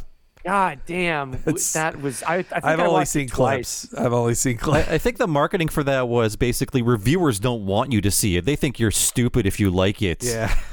Everyone's saying this movie is shitty and it sucks really bad. That means that the critics, we touched a nerve, and everyone actually wants to see. I remember. Sorry, this is a gangster-related show. I figure it's somewhat related. I went with some of my former colleagues Will and Felix to go see it, and we were making jokes on the way there about respect, but it's all going to be about this really dumb version of like we're saying Goodfellas, for toddlers. It's all going to be about respect and family and New York, my city. And the movie opens, it's accordion music.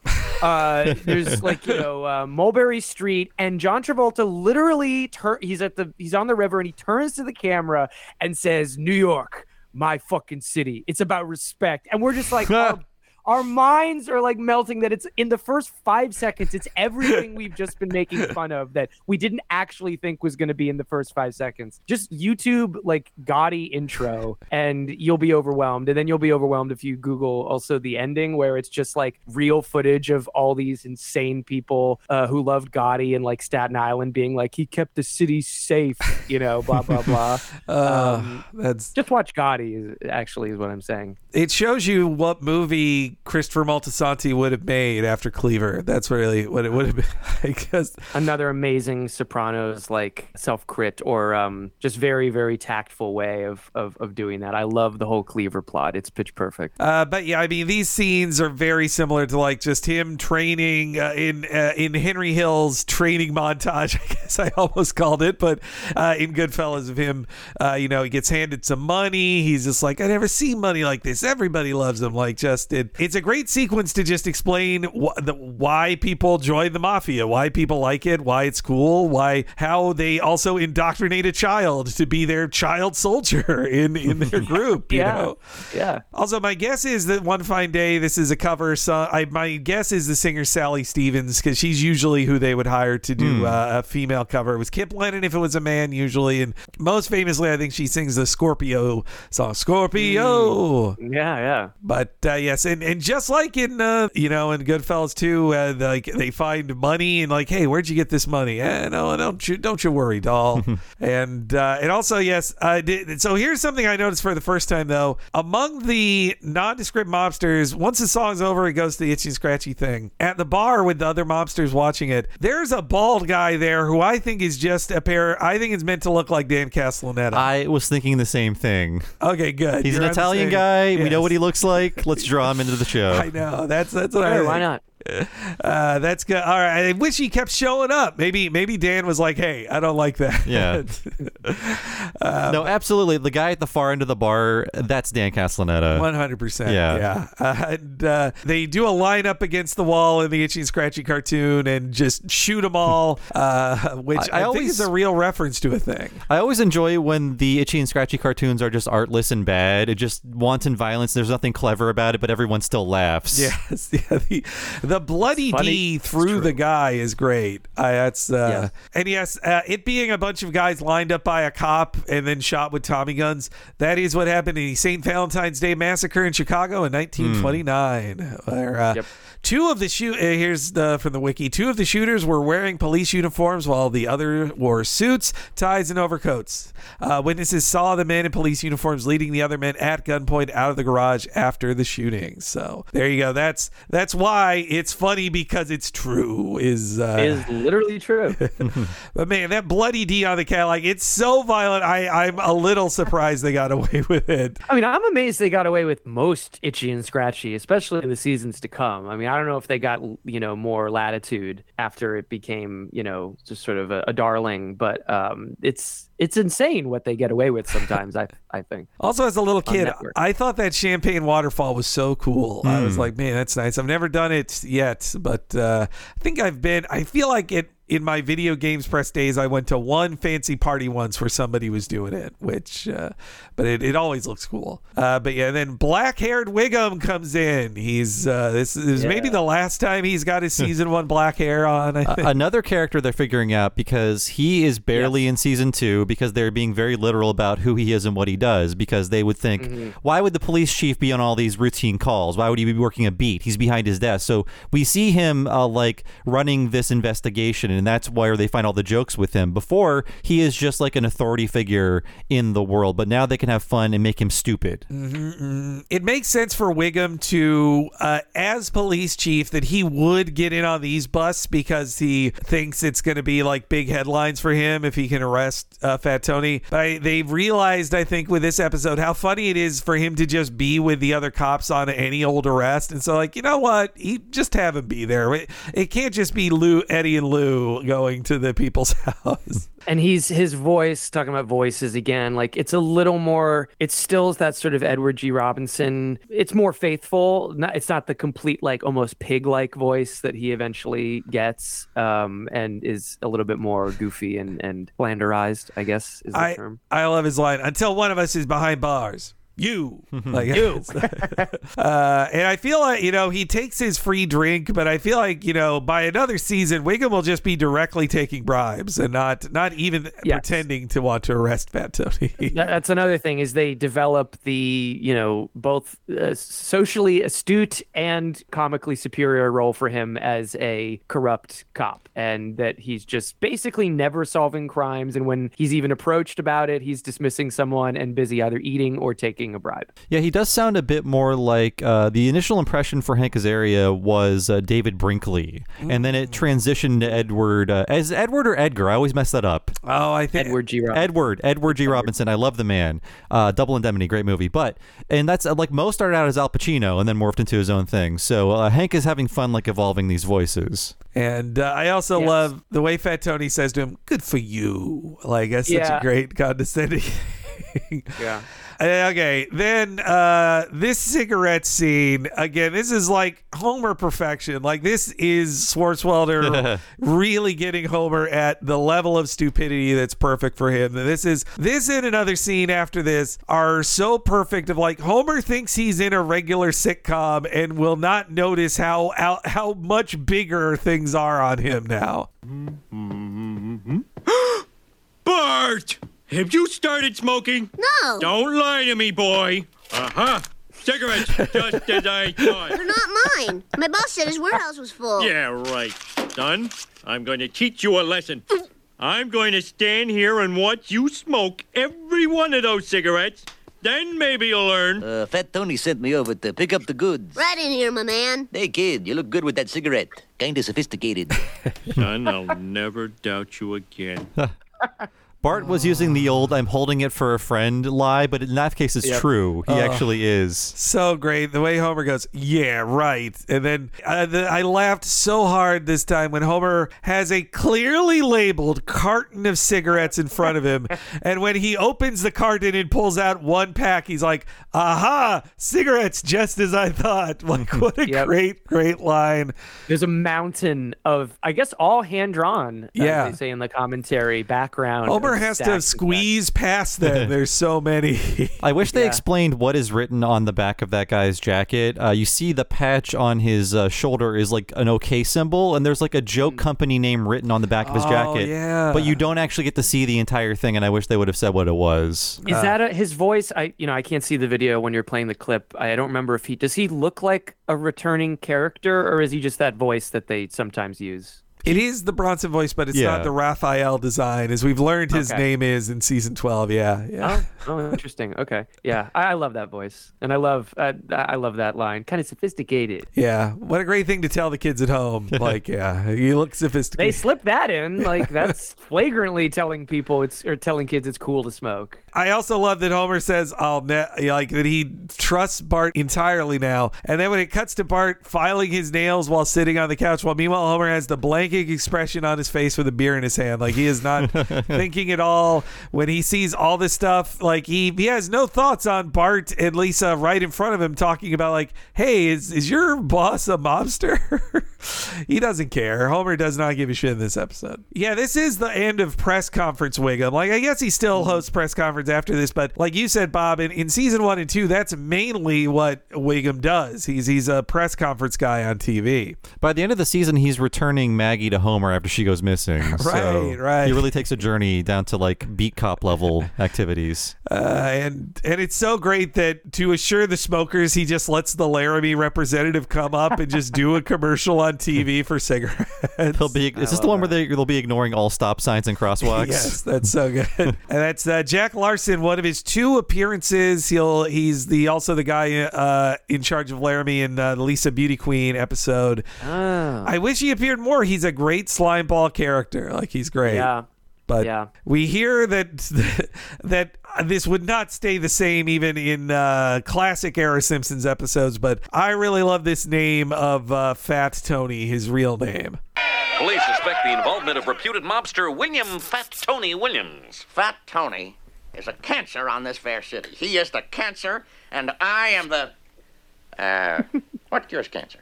Bart, is your boss a crook? I don't think so. Although it would explain an awful lot. Me and the boys wish to thank you for hanging on to this stuff for us. Thanks.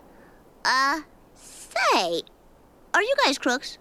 But, is it wrong to steal a loaf of bread to feed your starving family? No. Well, suppose you got a large starving family. Is it wrong to steal a truckload of bread to feed them?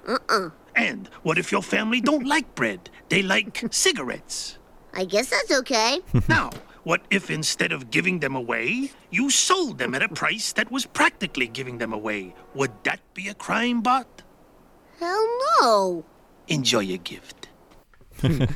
That's so great. He so directly describes a crime to Bart, and Bart goes like, hell no. Like, that's so good.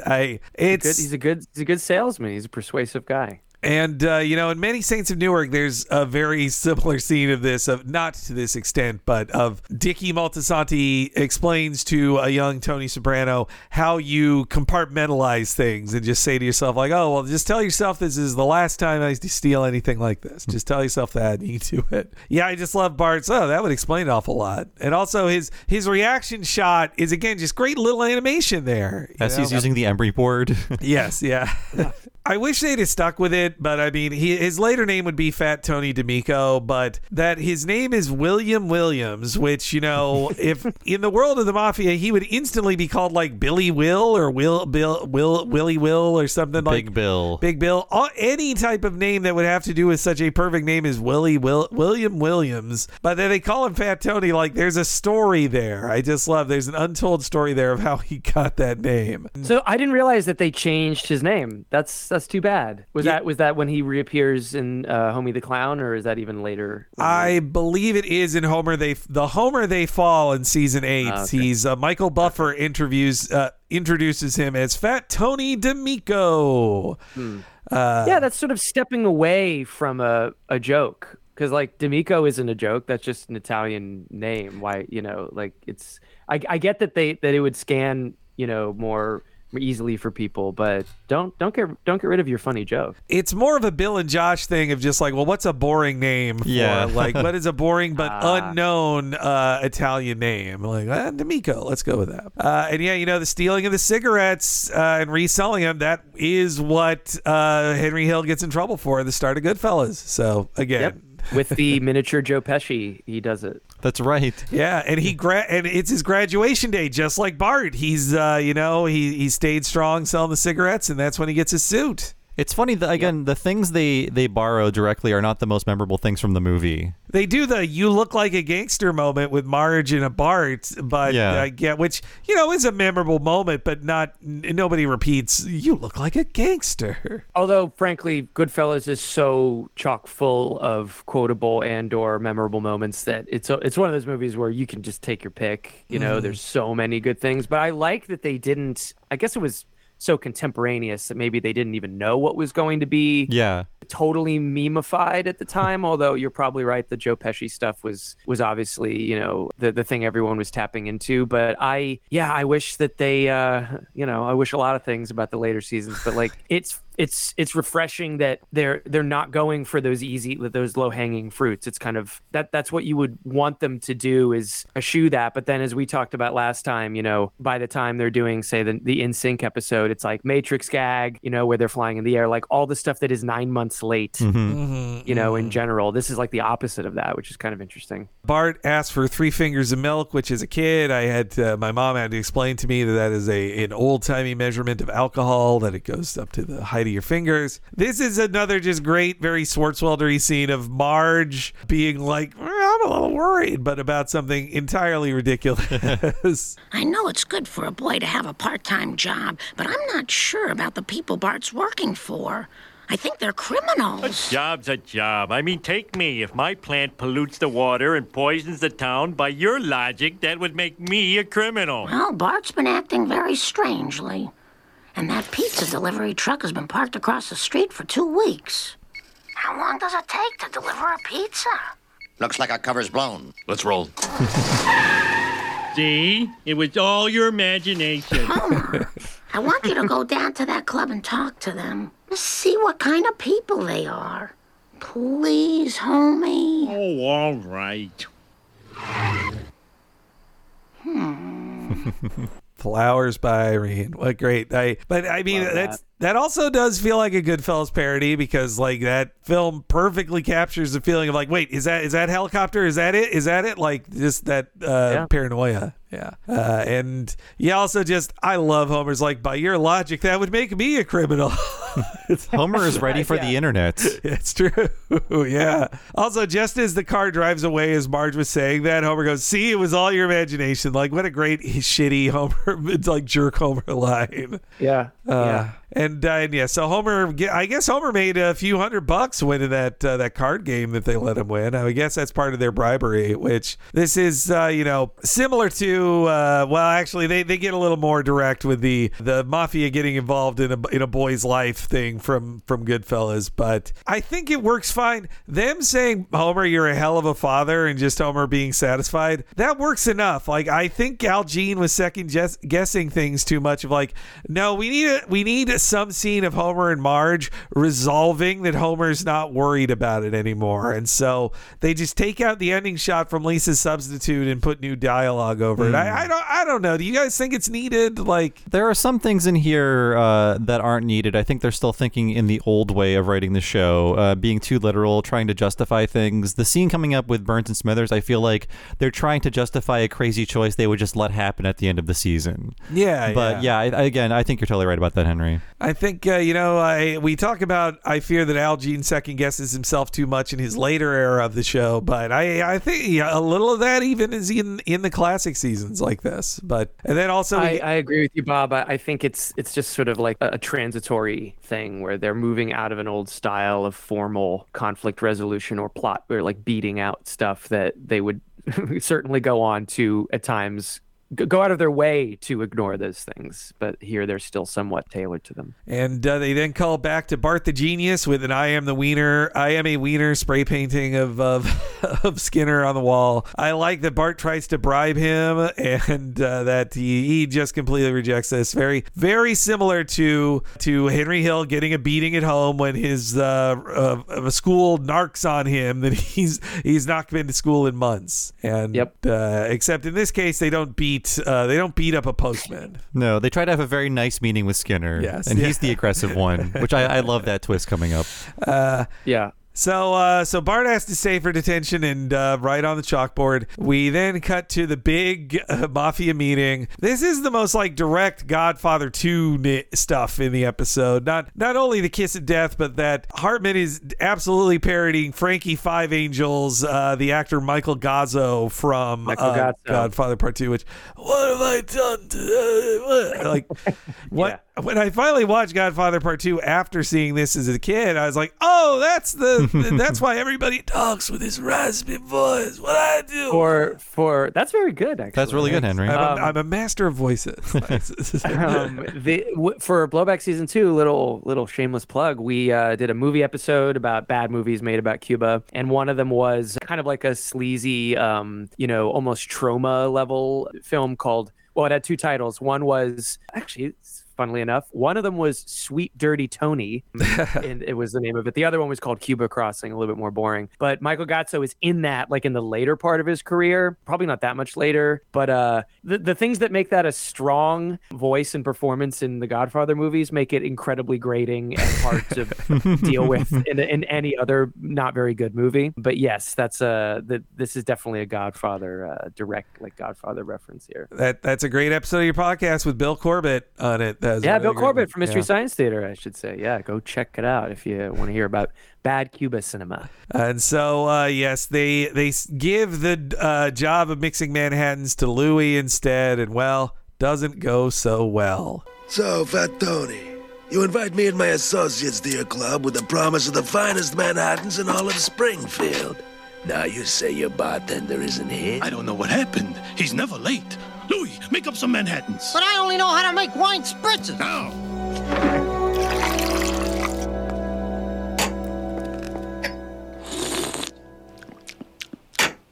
What have I done to deserve this flat, flavorless Manhattan?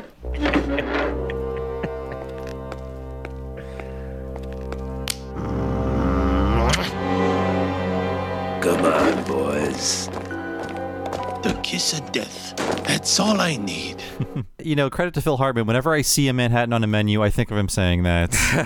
You don't want a dry, flavorless Manhattan. It's worth killing over if you're given a crappy Manhattan. And a wine spritzer is just wine and soda water. It's just like, that's easy to do. Anyone can do this. It's what got Ned wasted. That's right. The wussiest. You love spritzers. Yeah. The mafia does love them.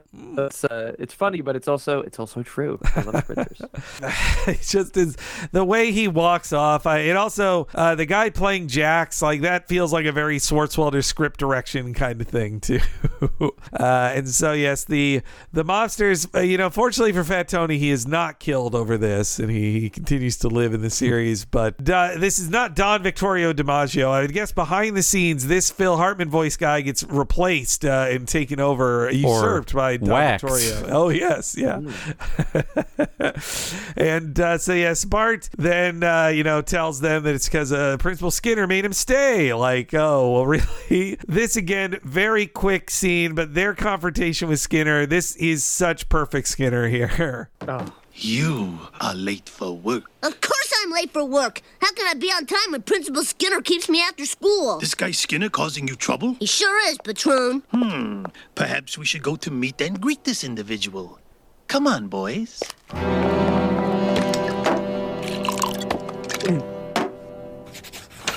Some large men to see you, sir. I don't have an appointment with any large man. You Skinner. I'm Principal Skinner, yes.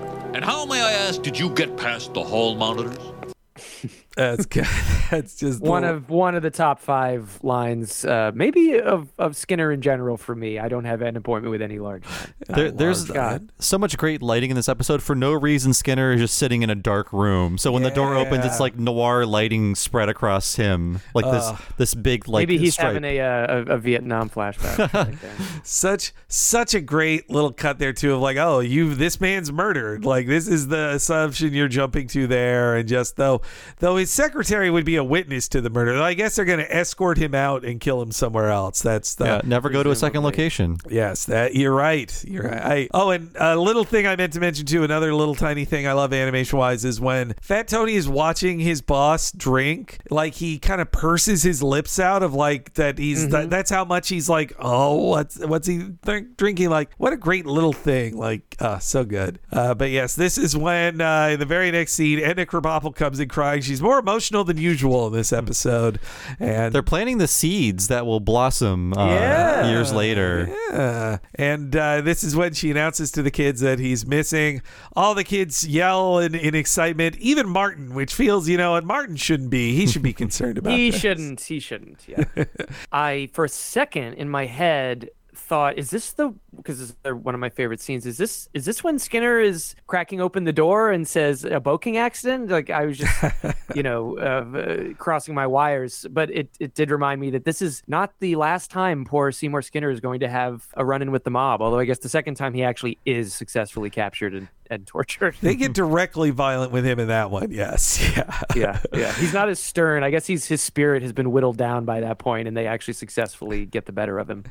So the next act of the episode begins with Wiggum starting the search. He has the most advanced scientific techniques in the field of body finding. I also like just a great gag of them fishing the scuba diver out, and then Skinner having to look at the picture of Seymour first to be sure it's not him. And Willie talks to the media, and then we get one of 2 appearances by Princess Opal. I wish this fortune teller appeared more in the series. She's funny. Speaking of finding characters and characters emerging, Willie returning from his first appearance. Yeah, you're right. It's the second speaking appearance. First return. Yeah. Wow. Last seen in Principal Charming in mid-season 2, they assumed they would never use him again, but here he is. Man, yeah. I guess I always think of season 3 as when things took a step up as far as the style and the tone, but I didn't realize that so many signature characters had only appeared once or twice until that season, and it was also like a universe building thing as well. Yeah, the break between 2 and 3, I think, gave them the writers a real chance to appraise, like, well, we saw what worked and what didn't in pretty much every episode would have been done by then, or at least in some level of completion, so they could say, like, oh, well, this is the thing that works better. Like, let's and Willie's very funny once we finally see his ridiculous look and crazy face. But Sal, I wish they thought Princess Opal was as funny, because her one joke is in this episode. And there's not much more to it, but let's hear some of her predictions. Please, I can assure you we'll be using the most advanced scientific techniques in the field of body finding. I see wedding bells for Vanna White and Teddy Kennedy. Please, Princess Opal, if we could just stick to Principal Skinner. Chief Wiggum, I am merely a conduit for the spirits. Willie Nelson will astound his fans by swimming the English Channel. Really? Willie Nelson? He loved fire drills. Will you get a hold of yourself, lass, for the wee barons? Hey, look at me. I'm Skinner's body. That is not funny, Lewis. Well, I heard Skinner's buried under his parking spot. Well, I heard he was ground up into hamburger and served to us at lunch. I heard Bart had Skinner killed by gangsters. That's not true. It's just a rumor. You're engaged in speculation. I know the law. You can't prove anything. I love how Wiggum easily gets on board with just being entertained by these celebrity predictions. Yeah. Just like, oh, really? Wow. Brendan, sorry. that's a flash of future Wiggum a bit there, like just suddenly being bamboozled.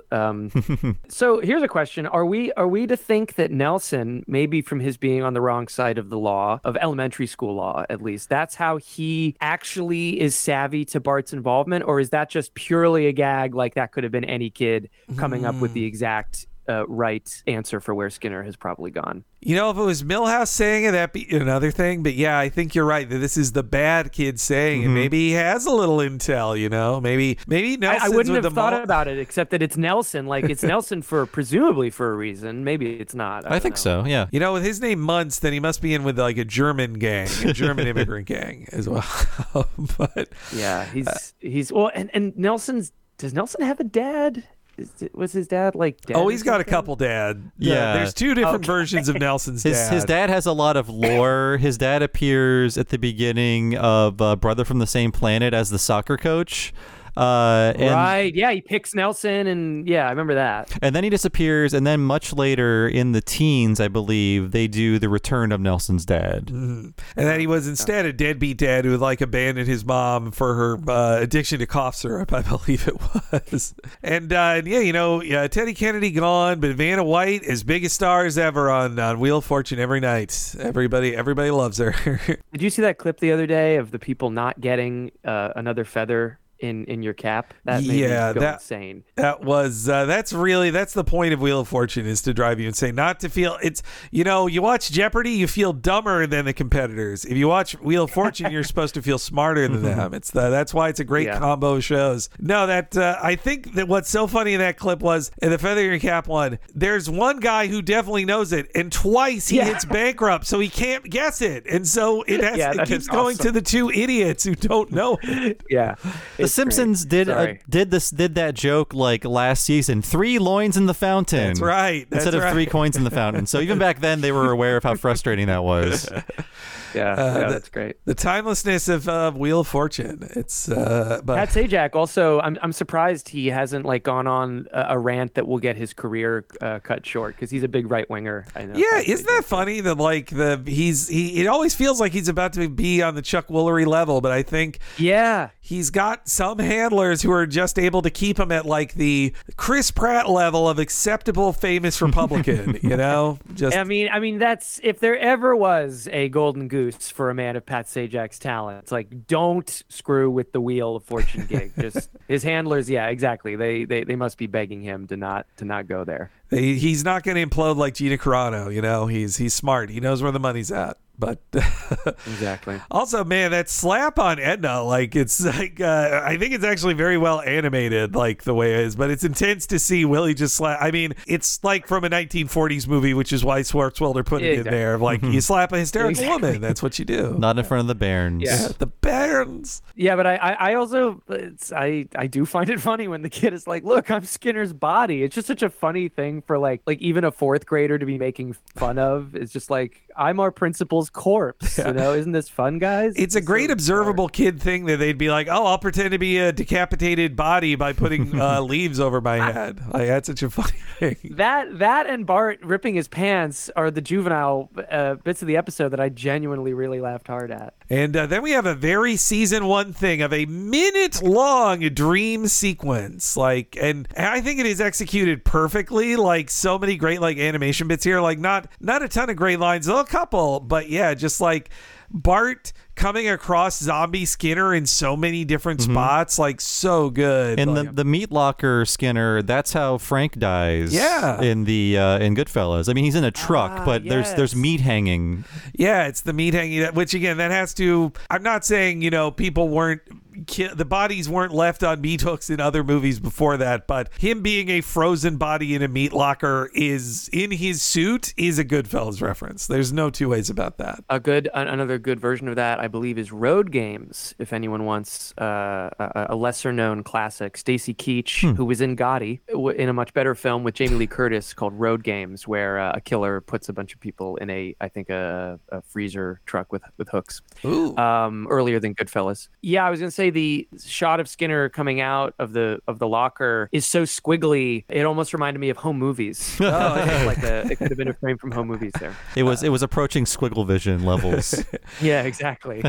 And then there's a great design of where Bart's in jail in the death house in big neon. Like, that's so great. Love that. And Bob's got it as his background. But Homer chanting "Kill my boy," what a great with no real lip sync. Just like,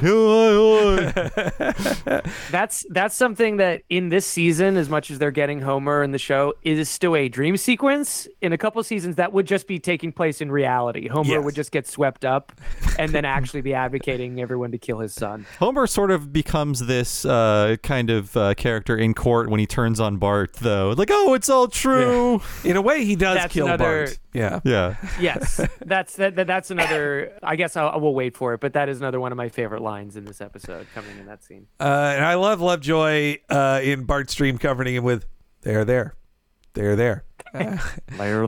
And Bart being electrocuted is kind of funny, but the Deep Trouble music video does animate Bart being sent to the electric chair a little funnier, so it's hard for me not to think of that as a better bit. But they had a bigger budget. It was music video budget on that. I understand why. But Bart's jump out of bed and scream, that's great. I know they say it on the commentary, but I don't think so. I mean, okay, yes. A guy screaming and then a cut to an establishing shot of a house. That is a Godfather Horsehead reference, but they do so much more explicit Horsehead jokes, like 17 of them, it feels like, in the history of the series. There's one just around the corner, too, with Lisa's Pony. Maybe after they like halfway do it in this episode, once they get to Lisa's Pony, they're like, let's go all the way. Let's just go all the way with the Horsehead bit. And so Bart comes in early for work in this next scene. You're 8 hours early for work. I like that. Did you kill my principal? Chinese guy with a mustache? No, my principal! That Skinner guy? No, we didn't kill him. Nobody move. You're all under arrest for the murder of Seymour Skinner. What's a murder? Don't play dumb with me. Cuff 'em, boys. Oh, Bart. Why couldn't you have gotten a paper route like other boys? Wait till I get you home, boy. What's that guy doing here? Lionel Hutz, court-appointed attorney. I'll be defending you on the charge of murder one. Wow, even if I lose, I'll be famous. Not enough of Hutz being a bad lawyer, but he wasn't as crazy as he would be at this point in the show. Yeah, but this is them getting him. This again, when Bill and Josh, I think especially, write him so well in their season 4 episodes, but they're referencing really how he's written in this one more than in the previous part gets but hit by a car. Yeah, because I mean, there's not a lot of screen time for him, but murder one, and at the end where he goes, "Do I still get paid?" Yeah, it's like classic Hutz. I also really laughed hard this time at Homer saying, "Wait till I get you home, boy," because this is him thinking he's in a season 1 episode where it's like you're not taking Bart home. He's in jail with a denied bail. Like, this is bad. Yeah. Chinese guy with a mustache. I choose to believe that's a reference to the Cassavetes mobster film, The Killing of a Chinese Bookie. That's what It must be. It must be. I do believe the guy who gets shot in the hot tub in that movie does have a mustache. Who's the spoilers in that film? A Chinese bookie is killed, but that's not really the plot of the film. It's a pretty aimless movie in a Cassavetes way, but I like it. But and the scene with Burns and Smithers, they love Burns and Smithers. They want to work them into everything at this point in the show, but it feels like they feel the next idea is so crazy they need to have a character comment on, like, can you believe it, Smithers? They're doing this. Yeah, it's Act 3. Though it feels weird for Burns to be the guy who's like, people are too crazy with the trying children as adults. Which, boy, this was a depressing thing to search, guys. Guess what? There's been several people since this Simpsons episode who were 12 or 13 or 11 tried for first-degree murder in America, and the 4 stories I could find when I searched the wonderful search term of youngest person first-degree murder, they were all in 1999. These 3 cases. One of the cases had 2 defendants, 112, 113, another 11 in 1999. 2 of them were in Florida, 1 was in Michigan, and yeah, it's depressing. And I bet you guys can guess a unifying similarity in all 4 of these people who were tried as adults despite being children in America. I bet you can guess. Yes, they're all African American. Okay. That is the yes, they are tried as like they're horrible stories. You can look them up if you want to, but it's just tragic things of people that failed the system. Like, yeah. So unfortunately, when Burns jokes that, like, could you believe this would happen in America? Like, no, it happens. It happened all the time. I guess for that reason alone, there's a bit of added value, social commentary to what was otherwise kind of like an unnecessary little shot. Yeah. It's though now you see now it's so routine. Like, those lawyers didn't become famous, but yeah. Though I suppose if they were white children like Bart, maybe so. Yeah, I think Perhaps so. so. Instead of It's funny that I was watching it and I didn't know that was reused, but it's kind of like subconsciously I did. Like, I didn't even remember that scene with Smithers and Burns. I just sort of it felt so like tangential. I forgot that was even in the episode, so I don't even remember what they said. I was thinking, speaking of minors being tried for murder, Kyle Rittenhouse, did his lawyers become famous or were they already famous? Yeah, I think it was the famous lawyers already. Okay. And he's certainly on the touring ticket. He's touring around too. Well, that's a difference too, because he was found not guilty, as opposed to all the people I mentioned there. They were found guilty. Some of them, one of them went to jail for 5 years and then was released on appeal. 2 of them went to jail for 15 years and were released in 2014. Insane to me. And again, 12 and 13. Even in the cases like where it is an open and shut case of guilt, in that like they're children. This is not it's a bummer. I don't want to talk about it anymore. But yes, And they're definitely not put in the same cell with adults. No, it's certainly not with a giant buff Sideshow Bob as well, which honestly looks like someone's fetish art, honestly, of like which is also weird because that Bart and him are not nemesis yet. It's kind of a strange. I'm sure they didn't know that was all going to unspool the way it did. But it's weird. It's a weird moment just because of what we know will happen. Yeah, when he comes back in Black Widower, Bart's like, "We were sillies, right? Remember?" Yeah. No, he doesn't reference it. No, he doesn't reference it. No. Yeah. Oh, okay. But yes, after a brief clip of Brush with Greatness and Burns and Smithers talking, it's then people take to the stand. Also pretty similar to the end of Goodfellas, of Fat Tony is basically Henry Hill on the stand pointing at pointing at his boss, except he points at Bart. I didn't order the Skinner guy killed. But aren't you the head of this gang? No, I just stop by the club occasionally to read the complimentary newspaper. Then who is the kingpin, the capo di tutti capi? That's the guy. Hey! Forgive me, Don Bartholomew.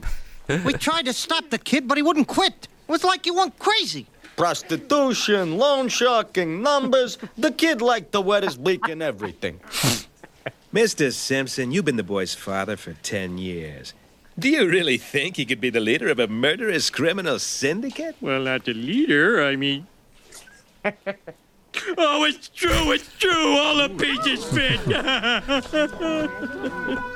Now, if this was real life, Bart would never forgive his father ever for doing this to him. I really just think that is one of my favorite Homer lines is not the leader. Like, of course he's probably mixed up in organized crime, but he's not that bad. I that's just perfectly delivered.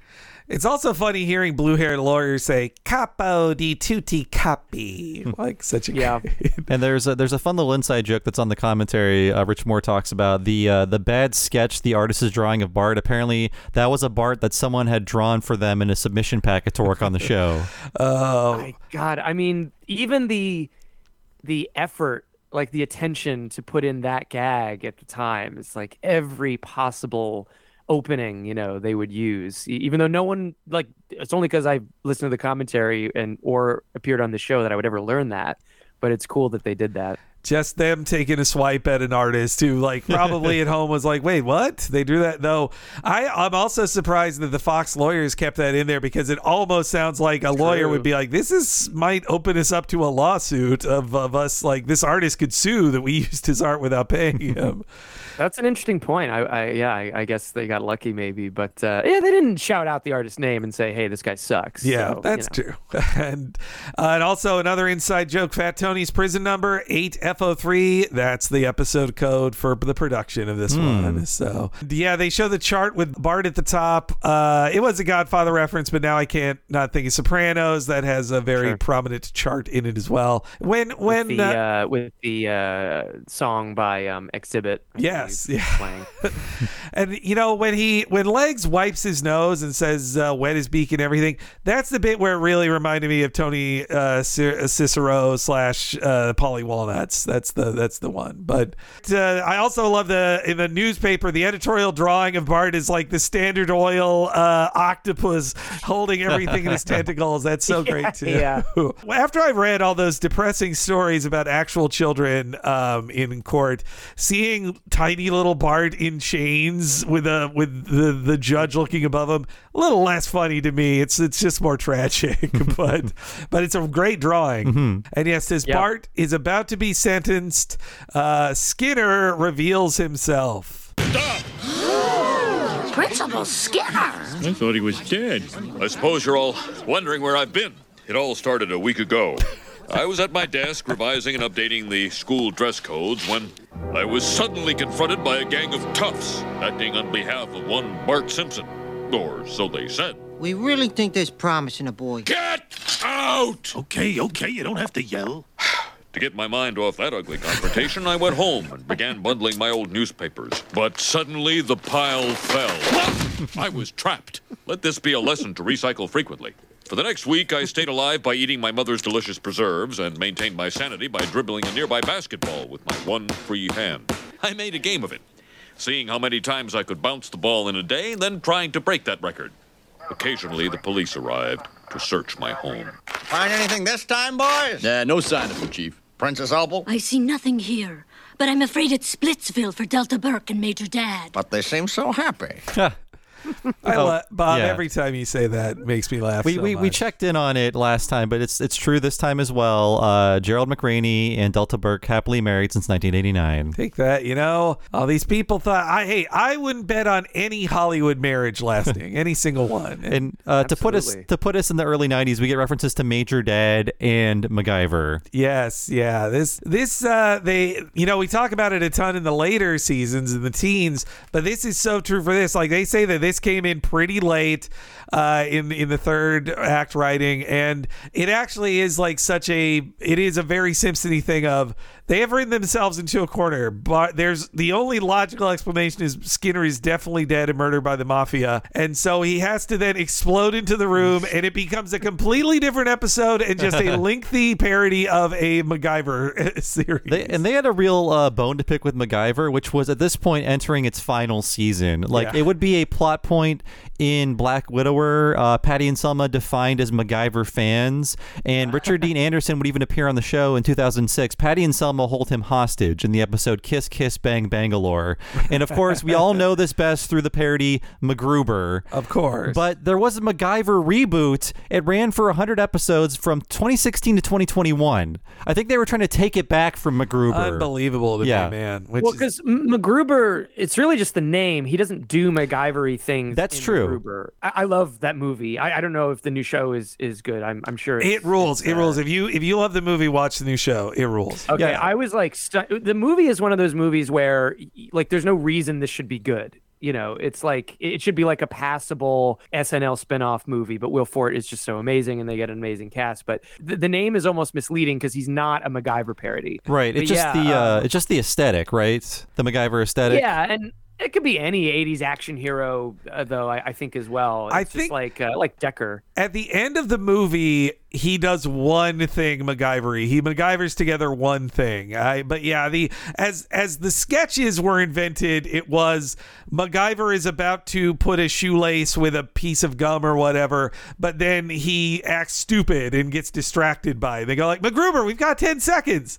Okay. Oh, but like, okay. so yeah, it definitely was a MacGyver parody very directly in the original sketches. Yeah. And all the sketches were like 90 seconds long, right? Yes. Yeah.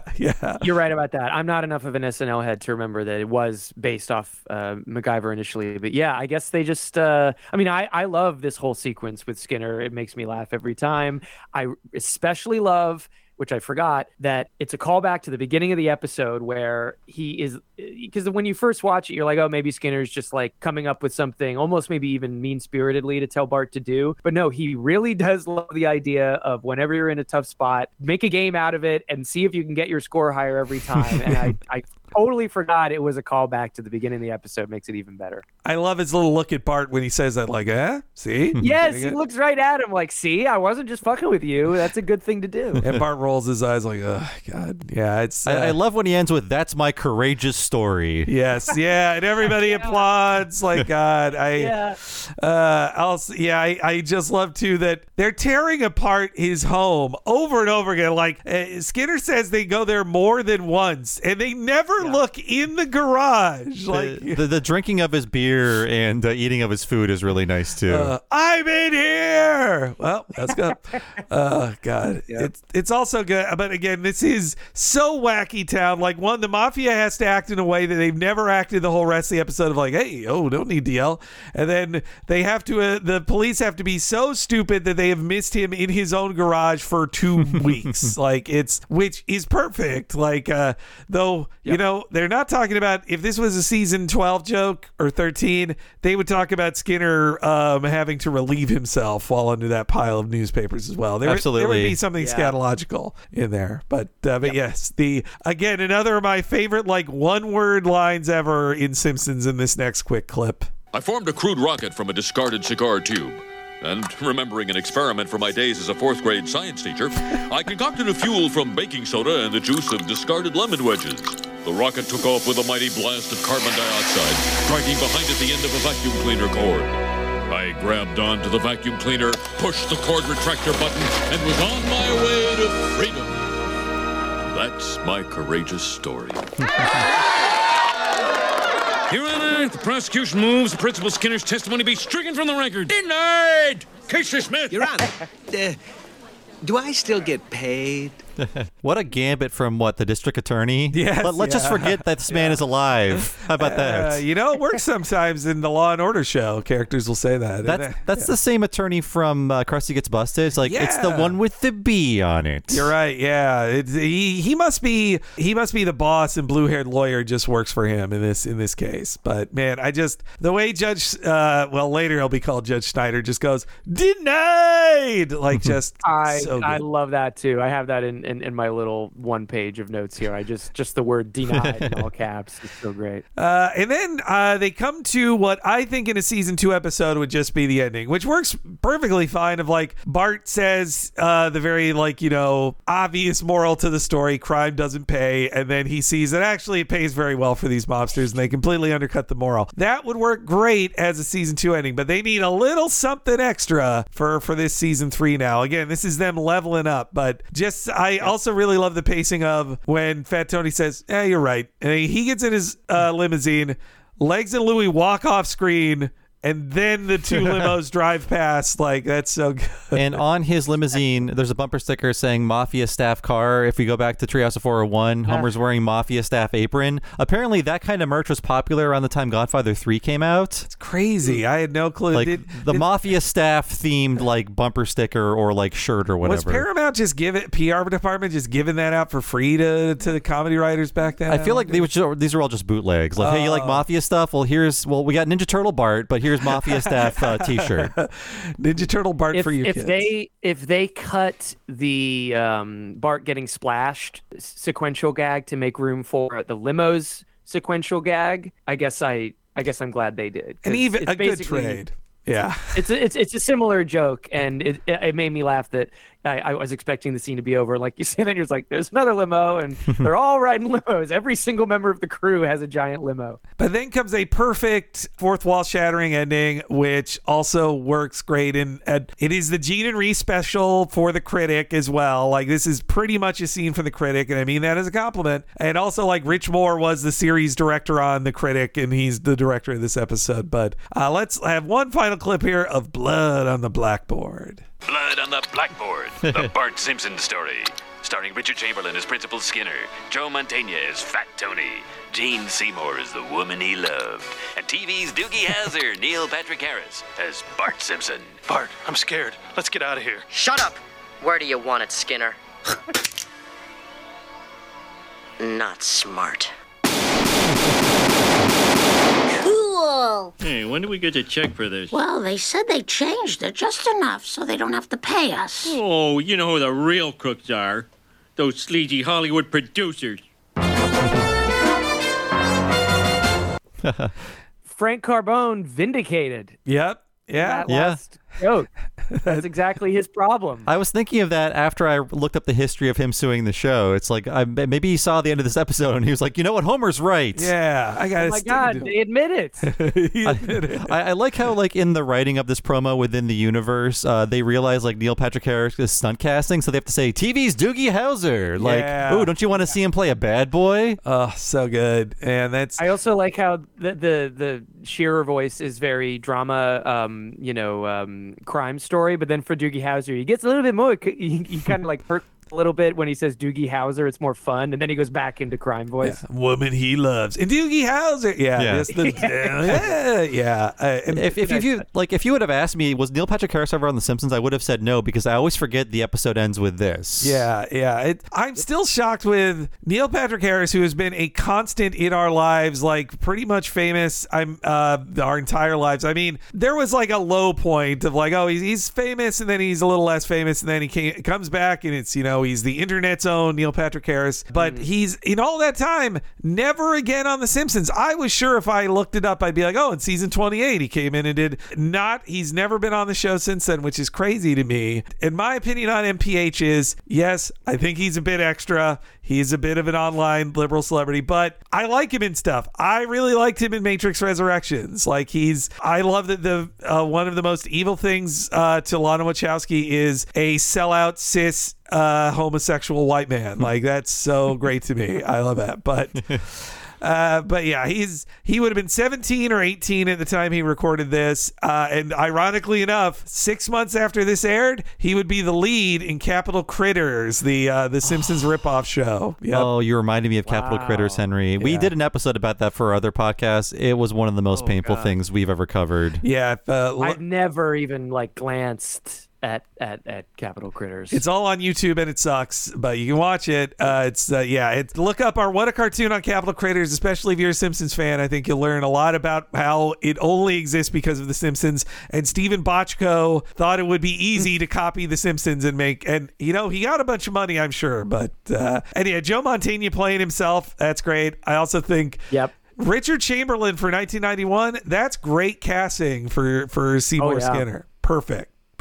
It's also it's something I'll never quite get, and even listening to the commentary, why is it okay, that there was concern over Bart joining gang? Why was it okay for a popular, young person on TV to then cap someone 5 times in a row with a gun? Like, okay, they don't show the literal corpse, get riddled with bullets, but they did show that earlier on Itchy and Scratchy. But like, it's just funny to me, like, where these lines were and why certain things were permissible. I also love the design of Neil Patrick Harris wearing Bart's costume, and his hair is up in the Bart points. Like, it's a great character model for him too. Yeah. All reenactments in that 8-season run are great. The one in Homer Badman is actually one of my favorites that we mentioned earlier with it's a living being. I don't care. It's just one of my favorite lines. With a man in the White House. I miss the era of not likely. Like a provocative title, The Blank Story. So Homer's was Portrait of an Ass Grabber. Yes. Yes. It's too bad, the TV movie world, it's different now, It's the rip from the headline stuff. Well, I guess technically, like, there's just about to be that Elizabeth Holmes movie thing. So these things do happen, but it's not, the speed isn't as much. Like, there's usually about 10 years. Yeah. And they're not as trashy and fun. Like, that one looks very pristinely made and all that. Like I was just thinking the last era of that where there were jokes to do about it. It reminds me of Arrested Development in the early 2000s with the Tobias, methinks an attic I shall seek. Right.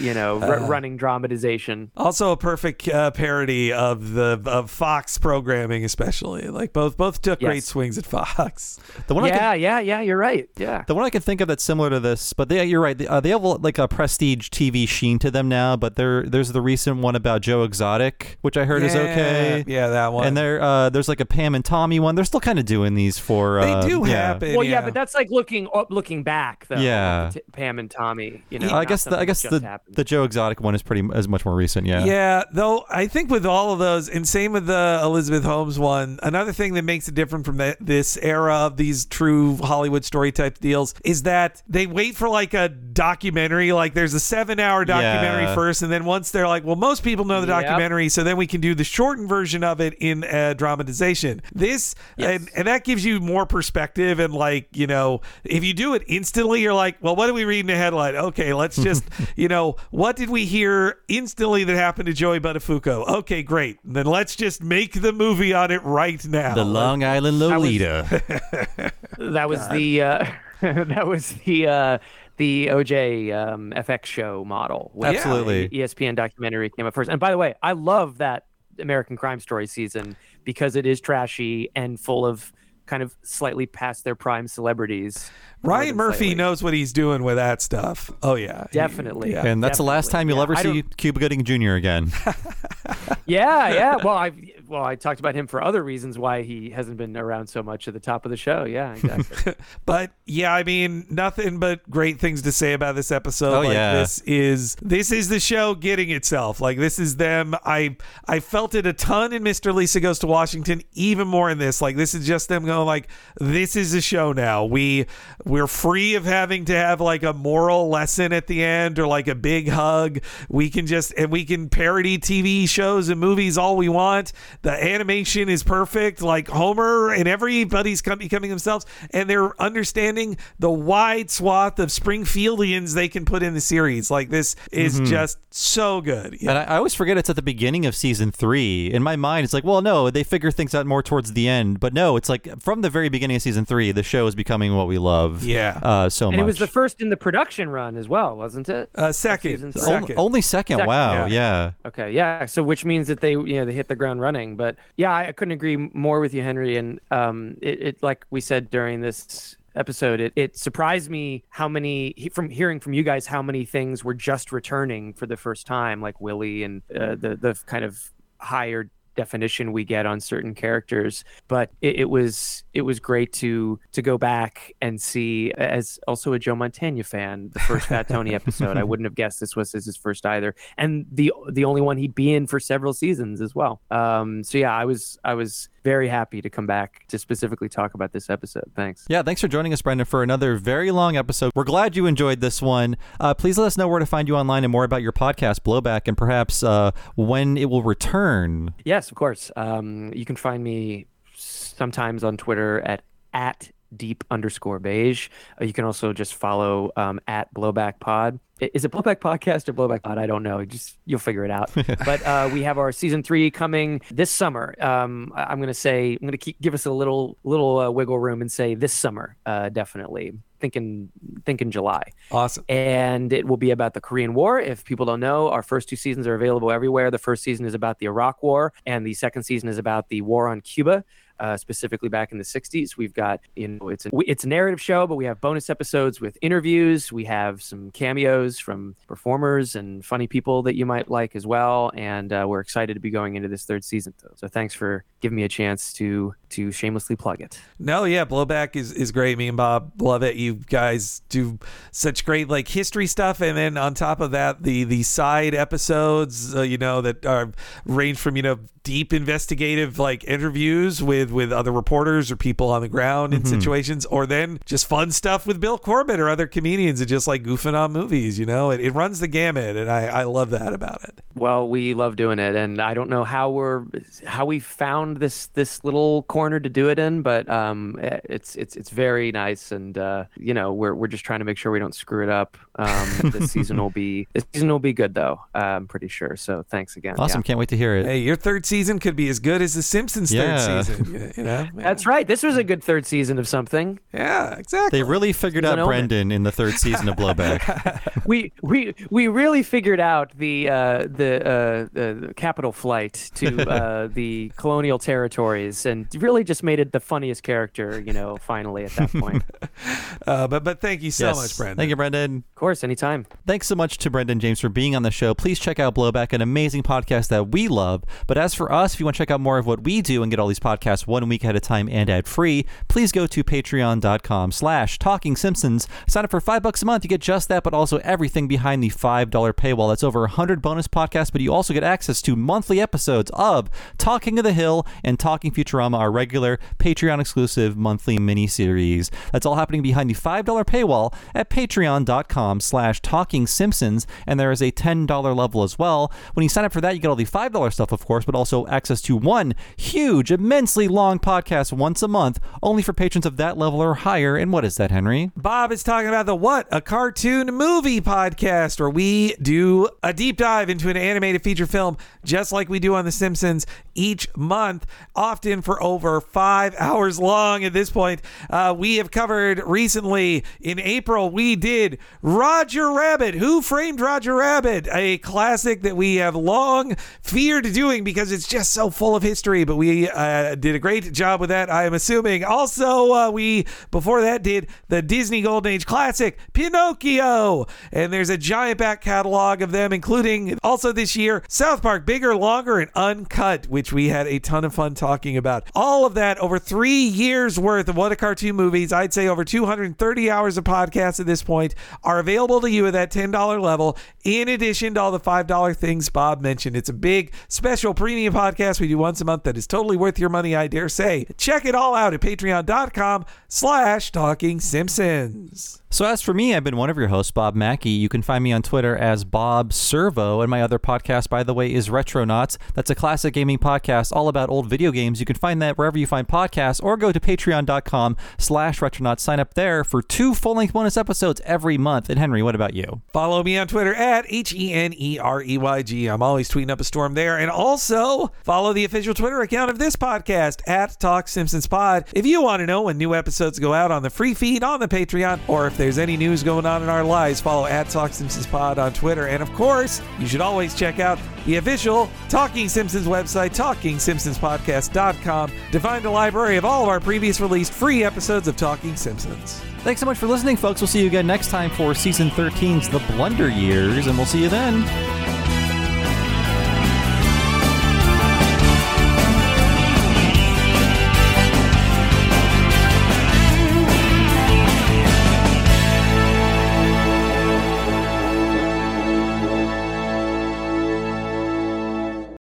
This is something Bart would really have enjoyed, but it's the only way he'll learn.